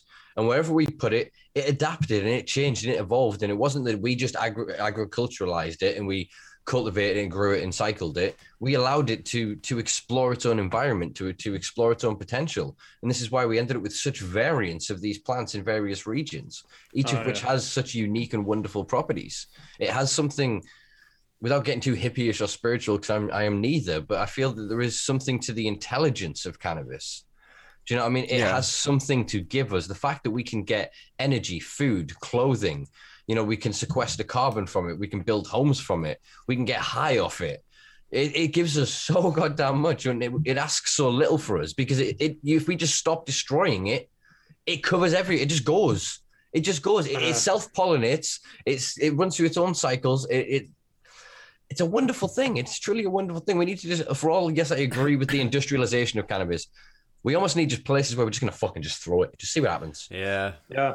I thought of a little fucking mini computer game actually, where that was the crime. You were being chased. You're one of those infinite runners that's on mobile. It's just constantly running.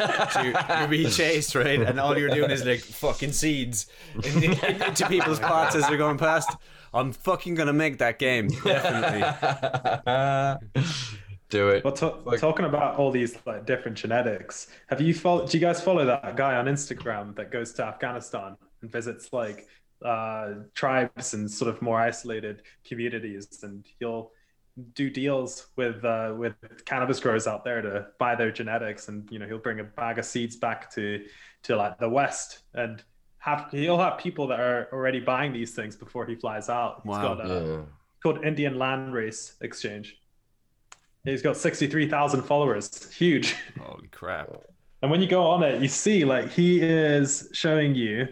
shows you all the communities out there, the women that get involved in the cultivation and the seed extraction and everything. It's so cool. That kind of thing shows that there are so, like, I'm looking at a lot of the genetics on there, and they look so different to what we grow in the mainstream. Like there are like just solid jet black strains out in Afghanistan. Solid jet black ones. Yeah, it's the regions, because obviously the plants respond to the different temperatures and the different light spectrums, and because of the regions of Pakistan, Afghan, basically anything around the Himalayan mountain range, because of the various topography, the variance in the plants, and also because of the isolation of them, they interbreed with themselves, so they go through processes not of stabilization but of exploration of their own different characteristics. So because if some get blown down to one way and they end up cultivating in a different way further down in the valley, you end up with pollination sweeping around, and everything will pollinate to a couple of miles within each other. You know what I mean? It's polyamorous of it. Yeah. I'm being serious. That's fucking awesome. That just adds so much more fucking character to it. It supersedes fucking traditional but not sexuality, I guess, right? Well, it does though, because I mean, we stress cannabis and we try to create and keep just feminized plants and just keep female plants. But then this is why you have hermaphrodization. You have stress. You can light trigger a process of then your genetic stressing and then hermaphrodizing, because this, again, it's something I feel, again, quite spiritualist hippie hop take here. Is that there's something in the intelligence of it. You grow a field of feminized, and males will come out. You'll then get sections of the plants will suddenly then go, this productivity on the lower branches is useless. Let's make pollen, and then we can produce the next cycle and hopefully get larger and have more light and therefore take more space. Do you know what I mean? Again, I can't describe anything other to it than an intelligence. It has an innate desire to be here. It's a weed, and it adapts to any fucking thing.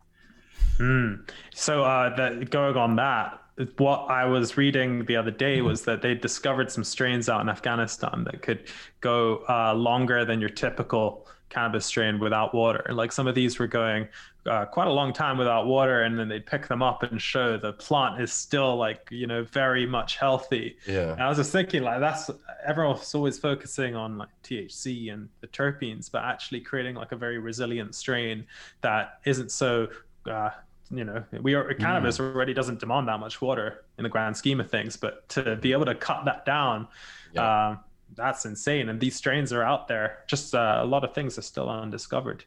Need people like this guy going around sort of trading them with the West and that's class. Doing deals with Afghanistan. It's cool.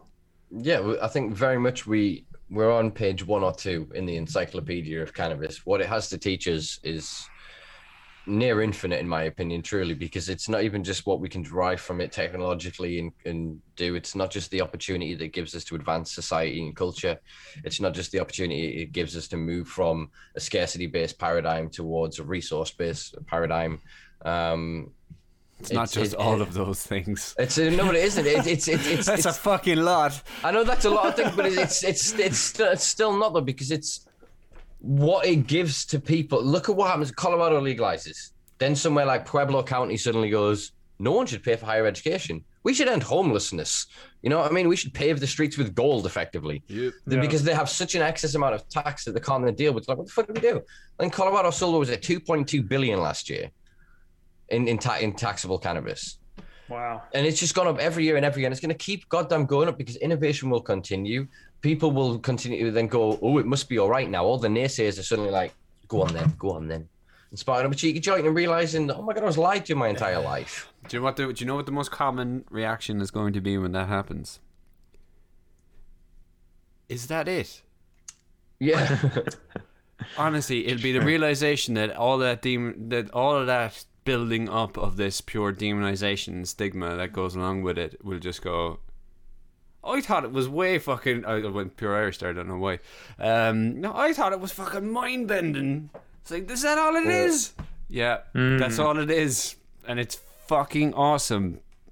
Well, that's why I think CBD is so useful, because ironically, CBD is a gateway drug. It's a gateway drug to legalizing cannabis, which legalizing, or rather descheduling cannabis. Phrasing, though. Do you know what I mean? Sorry, yeah. Get rid of that shit. No, but I meant it deliberately as a play on words. I know. It's a joke in it, because then people will then accept CBD and suddenly go, this is cannabis. And then what's the other stuff? And even if they don't have a curiosity to it, they suddenly go, if cannabis can benefit me, cannabis can benefit others. There are other parts of it that I don't choose, but they should be engaging in. It's the same as going, oh, let's have food. I don't choose to engage with meat because I'm a vegan, for example. I'm not going to go around and say, let's eradicate people's choice for that in that setting. If then they want to make that decision as a society and as a culture, we have to provide that product to the safest standard imaginable while providing, hopefully, non-biased education so people can make an informed decision.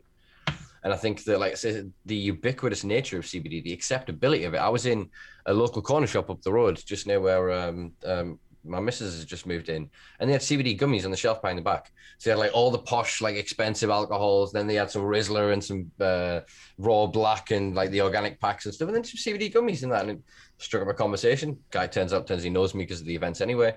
But just seeing products in like just an average shop like that was just... That gets it there, because then the grannies that have been shopping it there for generations infinitum suddenly are like, what's that? And so it's cannabis. It's like, oh, what do you mean it's cannabis? You know, clutching at the bag sort of style. And you have that, and each time she comes in, you get a little bit more curiosity until eventually she goes, when boom, she tries it. So then when her 17-year-old grandson gets in trouble from his mum for smoking weed and gets kicked out of the house, she goes, come round, it's fine. Do you know what I mean? Has changed that attitude. It's gone from being this demon thing to she's had gummies and actually gone, ooh, my arthritis, you know? Yeah. I slept really well last night, you know? Yeah. Once, and it drips and it drabs, and the power of once you give somebody that positive feedback, you give them that feeling of autonomy and empowerment, it starts to erode that lifelong perpetuation of propaganda that has come from media, that has come from government, that has come from institutions. Yep. You know what I mean? The people who have gone, even if I would like to try cannabis, it's illegal and it's bad and I don't want to get caught and go to prison and have my life ruined. Mm-hmm. Whereas once that sort of tears it away, yeah, like I say, it's poor phrasing, I agree, then, of calling it a gateway, but it is... I just ruined your joke. It's the first way through. Do you know what I mean? Just absolutely smashed the shit out of your joke. Sorry about that. It's all good. It's all good. Won't be the last time. No, you're right though. I mean, it obviously becomes... We just have to watch out for the separation. Like going, oh, that's CBD. That's okay.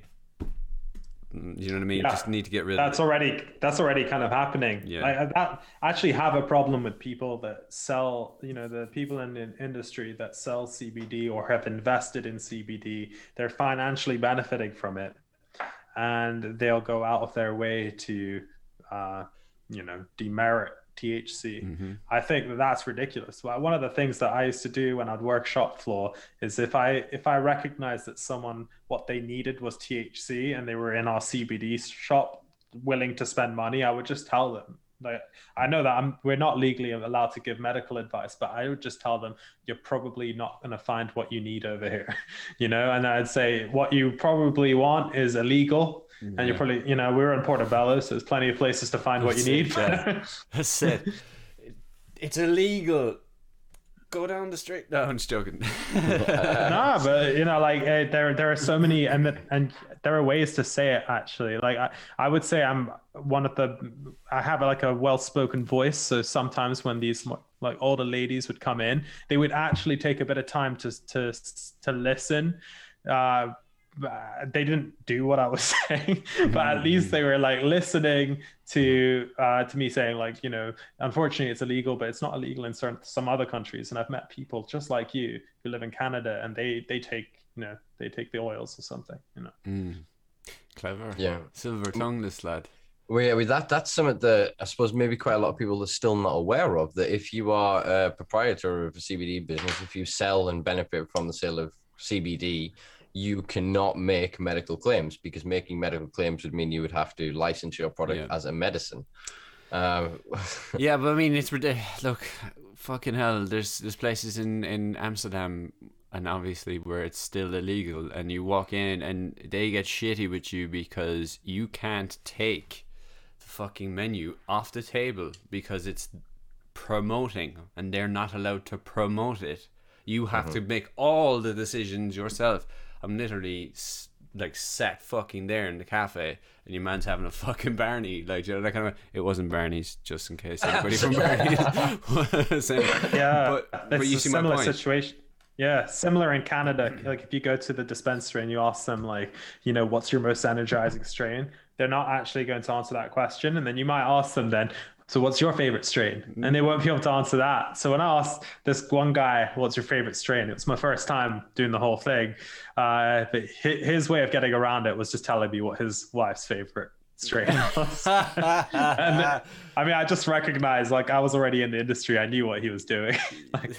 Yeah, a lot of the bud dispensers in America do sort of similar tactics, or they'll then speak of, well, our most popular seller is... Or, you know what I mean? So it's all about sort of the art, I suppose, of leading the customer and skirting that legislation. But again, it could be so much better. I foresee a perfect utopia future, because obviously I'm an idealist. That's why I fight the way I fight, and I've committed to do this the way I have. Is that your bud tenders then would become your experts? Yeah. And a lot of them already are, because they're passionate people, which is why they stick within that position. But to be able to give them then the medical knowledge, to give them that without having to go down them, you can have the training for cannabis that has of its therapeutic properties without having to go into academia of them being medical. Do you know what I mean? I think there needs to be that middle line, in the same way we have herbologists, one of the oldest medical institutions in the UK. They need to look in at this. There are other in just holistics as well that can describe and talk of the benefits of certain things without then them being prescribed or defined as medicines. And I think the same thing needs to exist within cannabis, even if we find a way to skirt around it in what Mac has always talked about, an open source idea where all of the information is correlated together. And from that, you could just go onto an open source server and go, I suffer with blah, blah, blah. I am this old, my BMI is this. And it goes, according to our metadata, we have found 2,000 people that have a similar condition of a similar age, similar da-da-da. They benefit from a ratio of 2 to 1 CBD to THC, mostly these terpenes, da-da-da-da-da. Yeah, disclaimer, this is contextual and individual. So So exactly. So that can then just be, it's considered lived experience, and you're not directly giving advice. All you're doing is showing the information that is out there. It's the same with the menu in Amsterdam, as you were saying. That person then still has to make that choice. So there are means and ways we could skirt around it currently. It's just there isn't a lot of will to do so, because anybody that's doing that research, they're set to profit greatly from either patenting, going down the route of then creating and patenting synthetics, or then patenting the extraction process and the distribution of novel drugs. Yeah, I'm wondering if, because it is difficult to get something like that, compilation of people's experiences to create some kind of like guide on what to take when you've got a certain condition. I can't see like a crowd, one of those community efforts working so well, because you do need an incentive. And it's like, what is going to be the incentive? I don't know, the goodwill or something. But no, the reinforcement of your community really is the incentive. And what I mean to say is, like, I've spoken about this quite a few times, like just taking the street that I live on, if I knew that some people could benefit from X, Y, and Z, but I didn't benefit from that, and at that time I was in the vicinity to give either advice or grow or whatever it is at that point, then having an open source database would allow me to sort of explore that to increase the solid foundation that is my community, that is my reality. Do you know what I mean? That is like that's actually in my immediate vicinity. I think there is definitely a non-capitalistic or at least cash-based incentive, at least. You know what I mean? We already have the large socialist model, I suppose, in the NHS. That's one of the largest socialist endeavors in the world, if you really think about it. Yeah. So again, I pitched this. I spoke on a very weird thing recently. I had to download an app, and it was a kind of a festival appearance. There was 5 of us as speakers, and we had to record individual videos and upload them. And in that, I think I've just lost train of thought. Oh, I hate this. This hasn't happened in quite a while. It only happens to me. Put me back. Where am I going? Don't know. You twat. It was going to be a good one. What was I talking about just there? Oh yeah, being able to actually reinforce and have a more solid base around my community. What I was talking about, sorry, one of these videos was if the NHS was to become a cannabis company, yes, or had a subsidiary as a cannabis company, they cultivated all their own to GMP quality. They were pharmaceutical grade, and they were able to provide that via prescription. So it would be £8 a prescription, or whatever the prescription charges currently is, rather than through private clinics. Could then grow excessive amounts of that, then produce and create the same manufactured product, but released to an adult consumption market, providing the best quality product. If it's why is it that we should settle for a lesser a product for someone that doesn't then use it medically?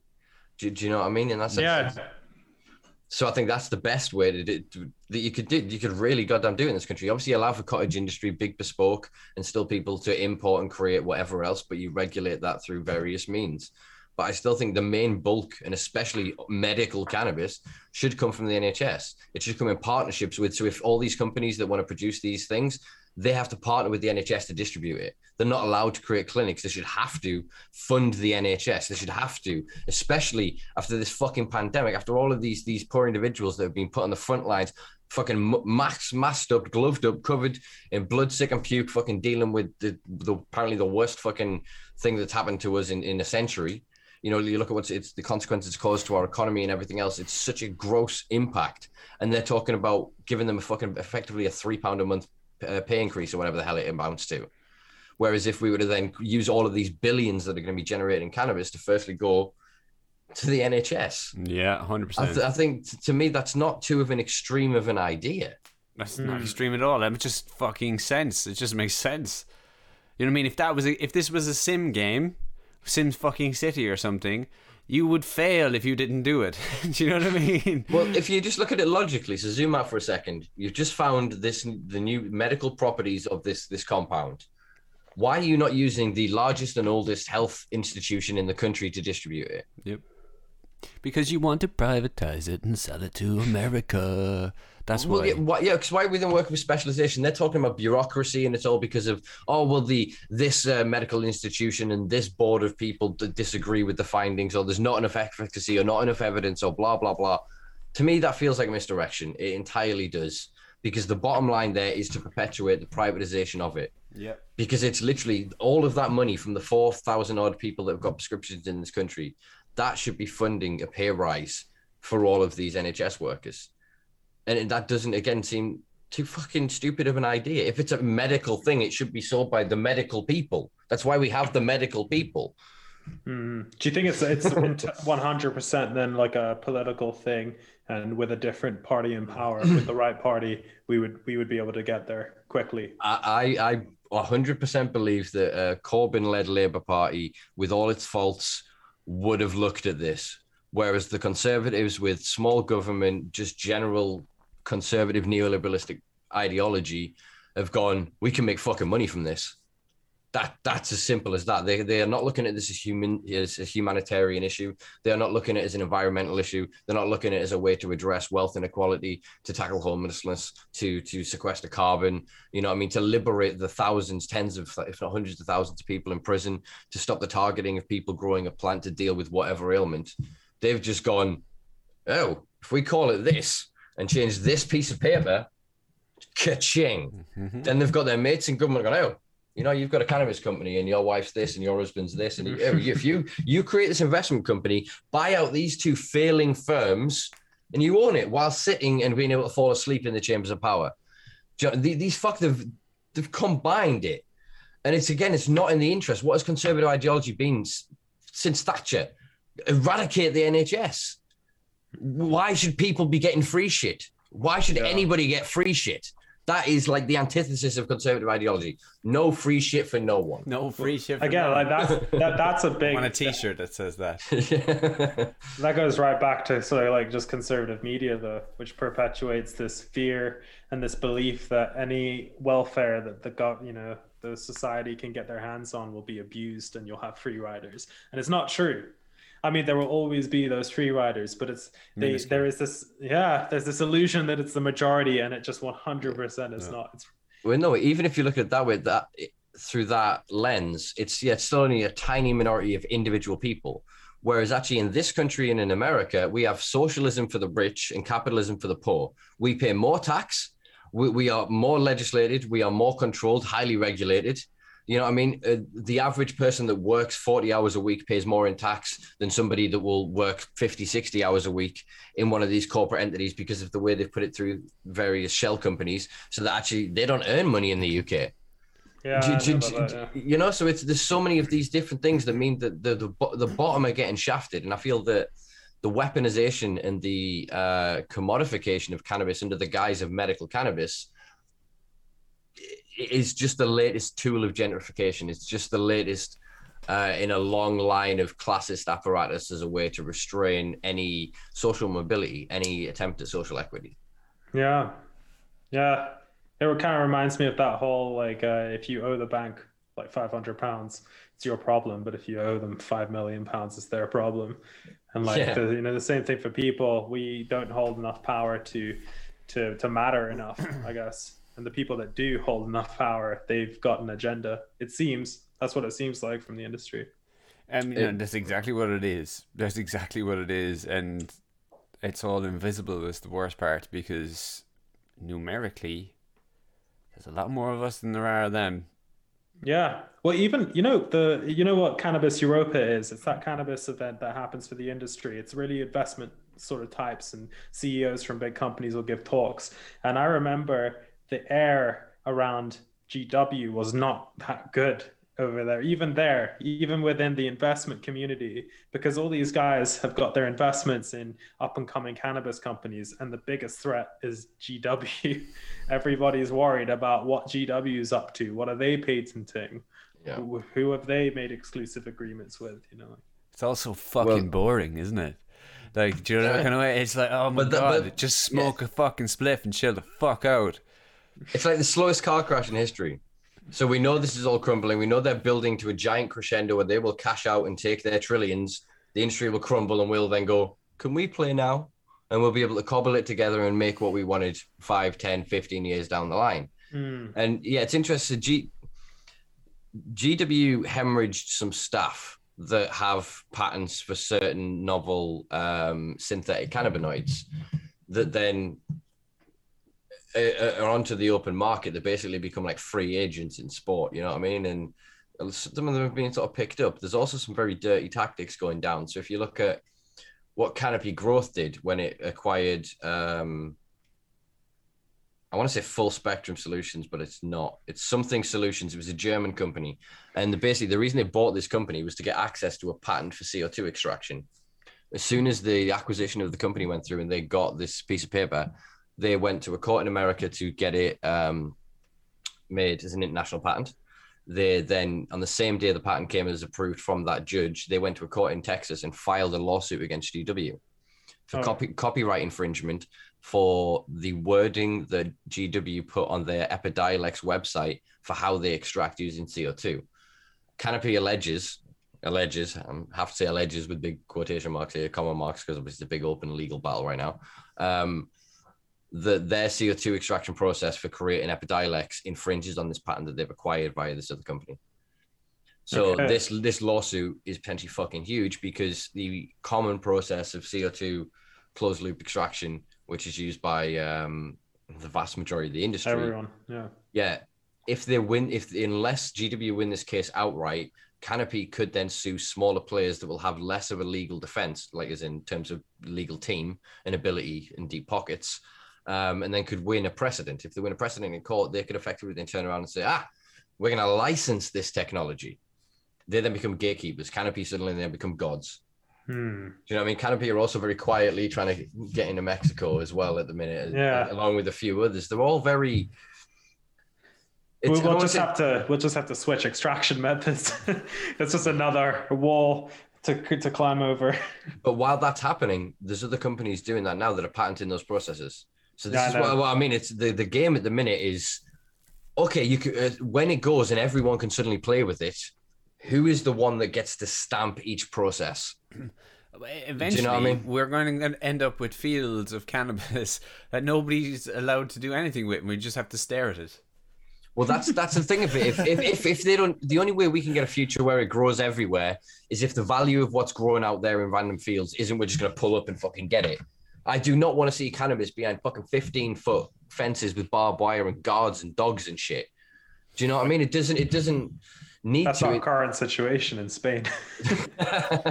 But that's under the current climate. But what I mean is in my idealized, perfect utopia, that's never going to fucking happen, but I'm happy to continue fighting for anyway, is that people would have such good access and such good community links and whatever else that what was grown on the industrial side, people wouldn't nick to smoke. Exactly. Yeah. Do you know what I mean? We would so remove the industrial aspect of cannabis from the drug component of it, from the medical component, from the industrial development and sort of like cannacrete and graphene, etc.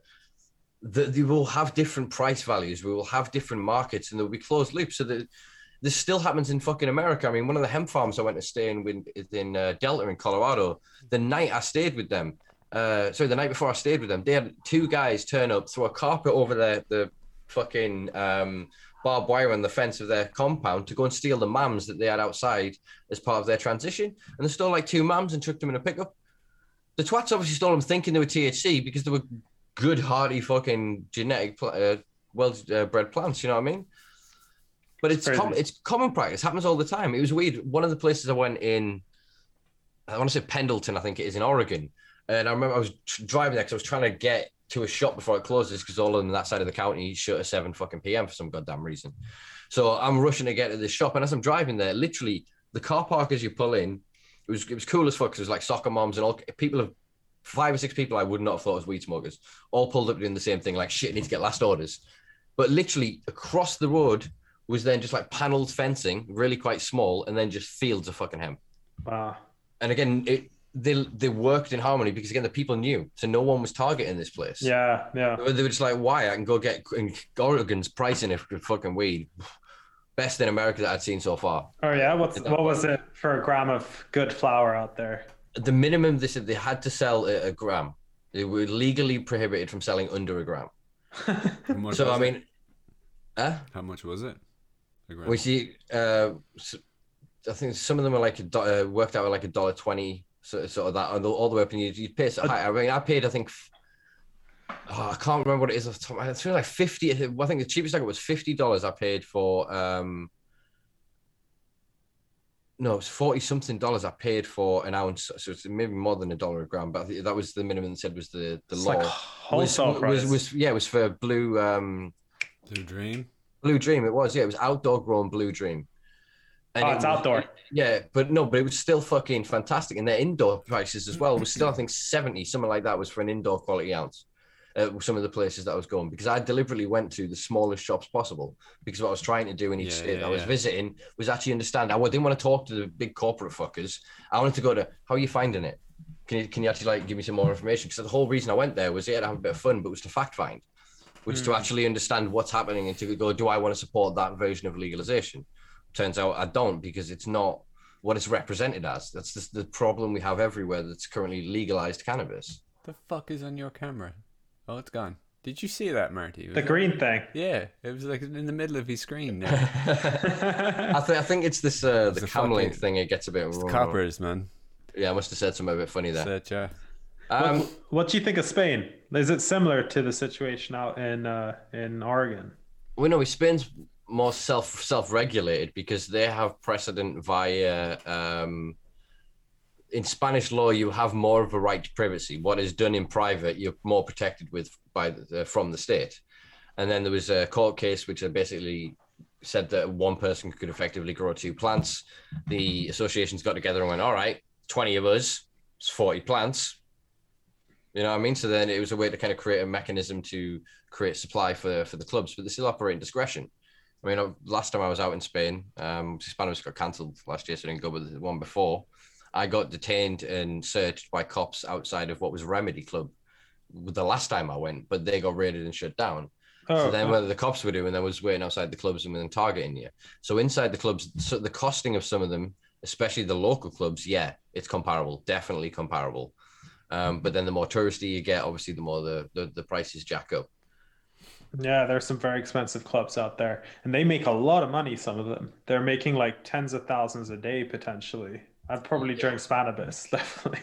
God, yeah, during Spanibus, the amount of money that's generated. But I think Spain more than likely works on a lot of bribes. I imagine a lot of the club heads will have to be paying local police forces and whatever else, because they could enforce the law. They could enforce it enough to cause a problem. And you see that outside of places like the Plug, it got really bad for a while. So then the Plug staff were advising people to basically crotch their cannabis if they were going to take it out.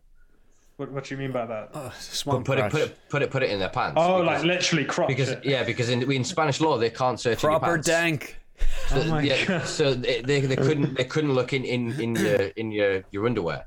Really? So, yeah. So the cops that searched me went through every fucking thing, and they were sure, obviously, that I had weed. I turned up, I had got about 10 Durham City Cannabis Club t-shirts, I had grinder slaps, all just paraphernalia of shit to just be like to give out to some of the clubs I was going to meet somebody down there. And it was just, yeah, it was the weirdest thing. They saw all the money in my wallet and everything. They're looking through it. It's like, marijuana. I'm like, no marijuana. Because they literally stopped us and they're like, Espanol. And I'm like, no Espanol. And then I'm like, English. And they're like, no English. And I'm like, fuck. And it was the first place I was going to go to pick up weed. So I didn't have anything. So I was quietly quite confident in the situation. But I was aware that I had money. They kept looking at my wallet and looking at me. And do you know what I mean? So I can see that scales up to a much larger thing. And because I didn't have anything, I had a point. And at the end, he literally just threw my passport and phone on the fucking wallet on the floor, and they walked away. Went and got back in the shadows to wait for their next unsuspecting victim. So I don't even know if that's probably two just coppers like, got a way to make some money here, kid. You know? Oh, absolutely. My experience of Spain was it's a lot more corrupt than I had assumed before doing any work there. In fact, working in Italy. When, you know, I'm not trying to paint out any stereotypes necessarily, but my thoughts were Italy would be quite corrupt given all of this talk of mafia. But Spain is worse, in my opinion. Yeah, I mean, there's obviously a lot of stuff going down. I mean, if you saw the Humboldt Dynafem raids and whatever else, so with that, crazy.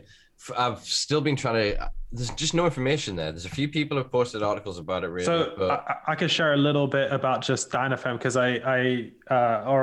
one of our facilities in Italy was right like in the same building as the Dynafem facility in Italy, and those guys have had very little communication with the Dynafem team who were raided in Spain. I think those guys, the founders, are all arrested. I think that's the problem. So they have these operations going on in different countries and they just haven't really heard what's going on. They're going into work, but they haven't got communication with top level guys. It's actually kind of strange. Wow. Yeah. So I know there was obviously seeds with a value of 20 million euros were seized, an ungodly amount of cash, etc. And it was a French article that was sent to me by a friend, and in it was basically an insinuation that it was because they weren't paying their dues in the area. Do you know what I mean? That they weren't paying their way to play. Sorry, to anybody that may have heard that wrong, that was Jews with a D. I've got a northern accent. Sorry, no, I just want to clarify that because I actually did. I heard Jews with a D. Don't you worry. Well, you listen to me talk too much all the goddamn time, but I just want to clarify. But my point is that, yeah, they weren't paying the local workers enough, that they weren't really contributing enough to sort of the local economy. This was, like I said, the insinuation that was made from the one article I read. I've struggled to get any real clarification or information about this, and this was September 2020. Huh. I mean, those guys seem smart. I can't imagine it was a lack of license or to do with their actual operations. Yeah, Hmm. it seems reasonable that it could have been, especially in Spain. It was in Spain, wasn't it? Yeah. Yeah, no, No, Spain. no, yeah. The raid and the arrests in Spain, and I was just talking about their little operation in Italy, which is Hmm. nothing compared to what they do out there. That's crazy. Yeah, can't Well, imagine. yeah, well, I think this is why a lot of people are looking with great intrigue to places like Afghanistan and other regions where there is such incredible land races and there is such a connective history back to people that know traditional techniques, that know things about the plants that very few people do. Do you know what I mean? They're Mm, like family secrets of how to get the best out of it, of how to grow in certain ways. And they've got within their banks, as it were, genetics for genes that have just not been seen yet, so genetics yeah. that have not been seen. It's so obvious how the difference in legalized or social perception of cannabis can influence young people's mentality around it. When you watch what's going on in Afghanistan and the kids are part of the whole process. I don't Yeah, want to say it's child labor or anything. It seems like a family kind of thing out there. yeah. But yeah, though, They're learning skills that'll grow them out of poverty ultimately. I mean, you see the same thing in places like Morocco and that as well, where there was a strain hunters documentary I remember seeing. They said something like 2 point something million people around the world rely on cannabis solely as an agricultural crop. If they didn't grow it, they would starve and die. That's the only thing that they can grow in their region. It's the only thing that's of value. It's the only commodity that they have to trade. So my idealized ultimate utopia, they're the people at the fucking top, man, mm, because they've got access to it. They've got the shit. Rather than us looking at places like Colombia and moving into Jamaica incredibly aggressively and going, let's exploit some labor. Let's take what they've built over generations, get them to sign a few fucking deals, and then boom, Bob's your uncle. That's ours. yeah, What I mean? yeah. They're going to end up signing over what could potentially be trillions into the future for a small payday now. And it basically reminds me quite a lot of the story of the sale of Manhattan, with the fucking, was it a gem or a ruby or some shit? Oh, right. Can you tell me about it? I'm gonna Google this. I may have mixed this about something. I'll tell you what, that sounds like a nice little segue for wrapping this up because I'm falling through myself. And I don't want you don't want to really hear me yawn for the next fucking 45 minutes. No, However, I do want to fucking hear about this, but something to save, I think. all right. So people listening, check back. I'm gonna fucking Google this and find out what I was actually talking about there. I feel I'm onto something. I may have just made this up. I think you're misremembering an Indiana Jones film. I've never seen an Indiana Jones film. Maybe you have. Maybe that's why I'm misremembering it. No, I'm only joking. We have only got one more question. I'll keep you for Marty. What does the future hold for you? Yeah, we're going to be producing a lot more visual content this year. We've got this podcast room that I'm currently sat in, putting out a season. Hopefully, we can have yourselves as part of it. But if not, don't worry. We've got season 2. Lockdown can be a bit tricky, and I think you're all the way up in Durham, right? Yep, all the way up. That's like a 5-hour drive. We're doing more extracts, trying to get into the solventless game. Do not worry, we're not going to be cutting it with wax like we spoke about earlier. That is something I'm strongly against. Going to be co-branding things with some musical names. Like we're going to be working with the rap industry to bring out some cool products, and hopefully do something new out of that and bring some more people into the cannabis conversation. Interesting. A little nudge for you there. Have a look at the Irish rap game as well, because it is fucking hot right now. Oh yeah? Yeah. There's a little fucking tip for you there. Trust Maybe me you can, on that. if you could send me some names and I'll start doing my homework. I will. Yeah, we're big on music. I'm pretty much always listening to music. This is the only time of the day I'm not for this. Hey, appreciate you taking the time. If we could actually have music as a background here without any sort of copyright driven thing that would strip us out of YouTube instantly, we probably would. Yeah, you guys should make a little beat just for the Simple Life. Yeah. Well, you did pretty well on the intro there, Maka. There you go. Let's we'll release an album. Yeah, that's basically everything where I'm planning for this year. There are going to be other things, like we've got a flower range as well, which I didn't mention, but that's more focused in the EU. and it's all indoor. We'll be posting lots of photos of it on our Instagram so people can see what we're doing. Another thing, actually, I forgot to say is we've opened up like a bit of a Discord server, and one of the sections I wanted to really grow in there was this section for people growing at home that want advice from an industry professional. So what people can do is they can send some photos of their grow, and they don't even need to say a question. Like our grower can have a look at what they're doing and suggest if he would do anything differently. Very cool. Yeah. Obviously, don't say it's in the UK. Exactly. Yeah, you've caveated that. So, I mean, hopefully you will be able to bring these products. And like you say, you want to move into sort of THC in the wider breadth to be able to explore the potential of the whole plant. And I think that's something that I hope that a lot more companies will focus on, because if you are entirely just a CBD company at this point and not looking forward, you might end up missing the boat here. You need to diversify. You need to look at what is happening, because big tobacco is here, big pharma is here, big alcohol is here, and they're taking the drinking, they're taking the consumables. They're going to take this market from underneath us unless we're smart and, like I say, diversify products. I just wanted to add one thing. What I was remembering was on May 24th, 1629, Peter Minuit purchased the island of Manhattan for the equivalent of $24 worth of beads. Beads. So beads, I thought, as in like little shitty plastic things. Beads and trinkets. Even adjusted for inflation, this is probably the greatest trade ever. What is that a source of? Oh, it's on a broker website. That's why it says greatest trade ever. I do not agree with that fucking end of that sentence.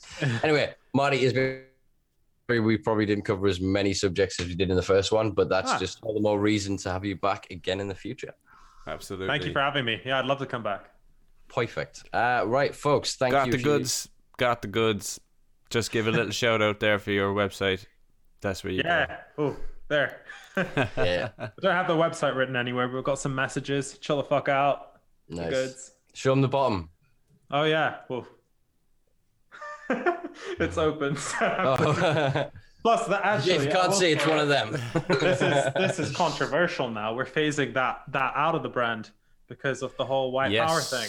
Oh yes, actually, yeah. I didn't even think of that. So that's if people that don't know that, for the visual viewers, that's the game. For people that don't play that, I don't know if anybody. Yeah, it's that little. So So the fact that's been co-opted by white power pisses me off. That's not fair. I've been playing that since I was a goddamn child. It isn't just that though. In certain cultures, that is offensive. Oh really? Yeah, I learned that out reading some really weird article about virtual reality. There you go. How about that? Interesting combination. Yeah, sweet. So yeah, I can see why you'd want to phase that out. That makes a hell of a lot of sense, brother. Yeah. So right, folks, if you did enjoy this, please do check us out on Patreon, where you can help keep the lights on and fund this little project of ours for less than a cup of coffee a week at patreon.com/a-simple-life. You can also find us on all social media. I say all, most social media platforms, including now Twitch at /the-simple-life. Thank you very much for joining us. You will see us again next week. And yeah, take care of yourselves. Peace and love. Bye.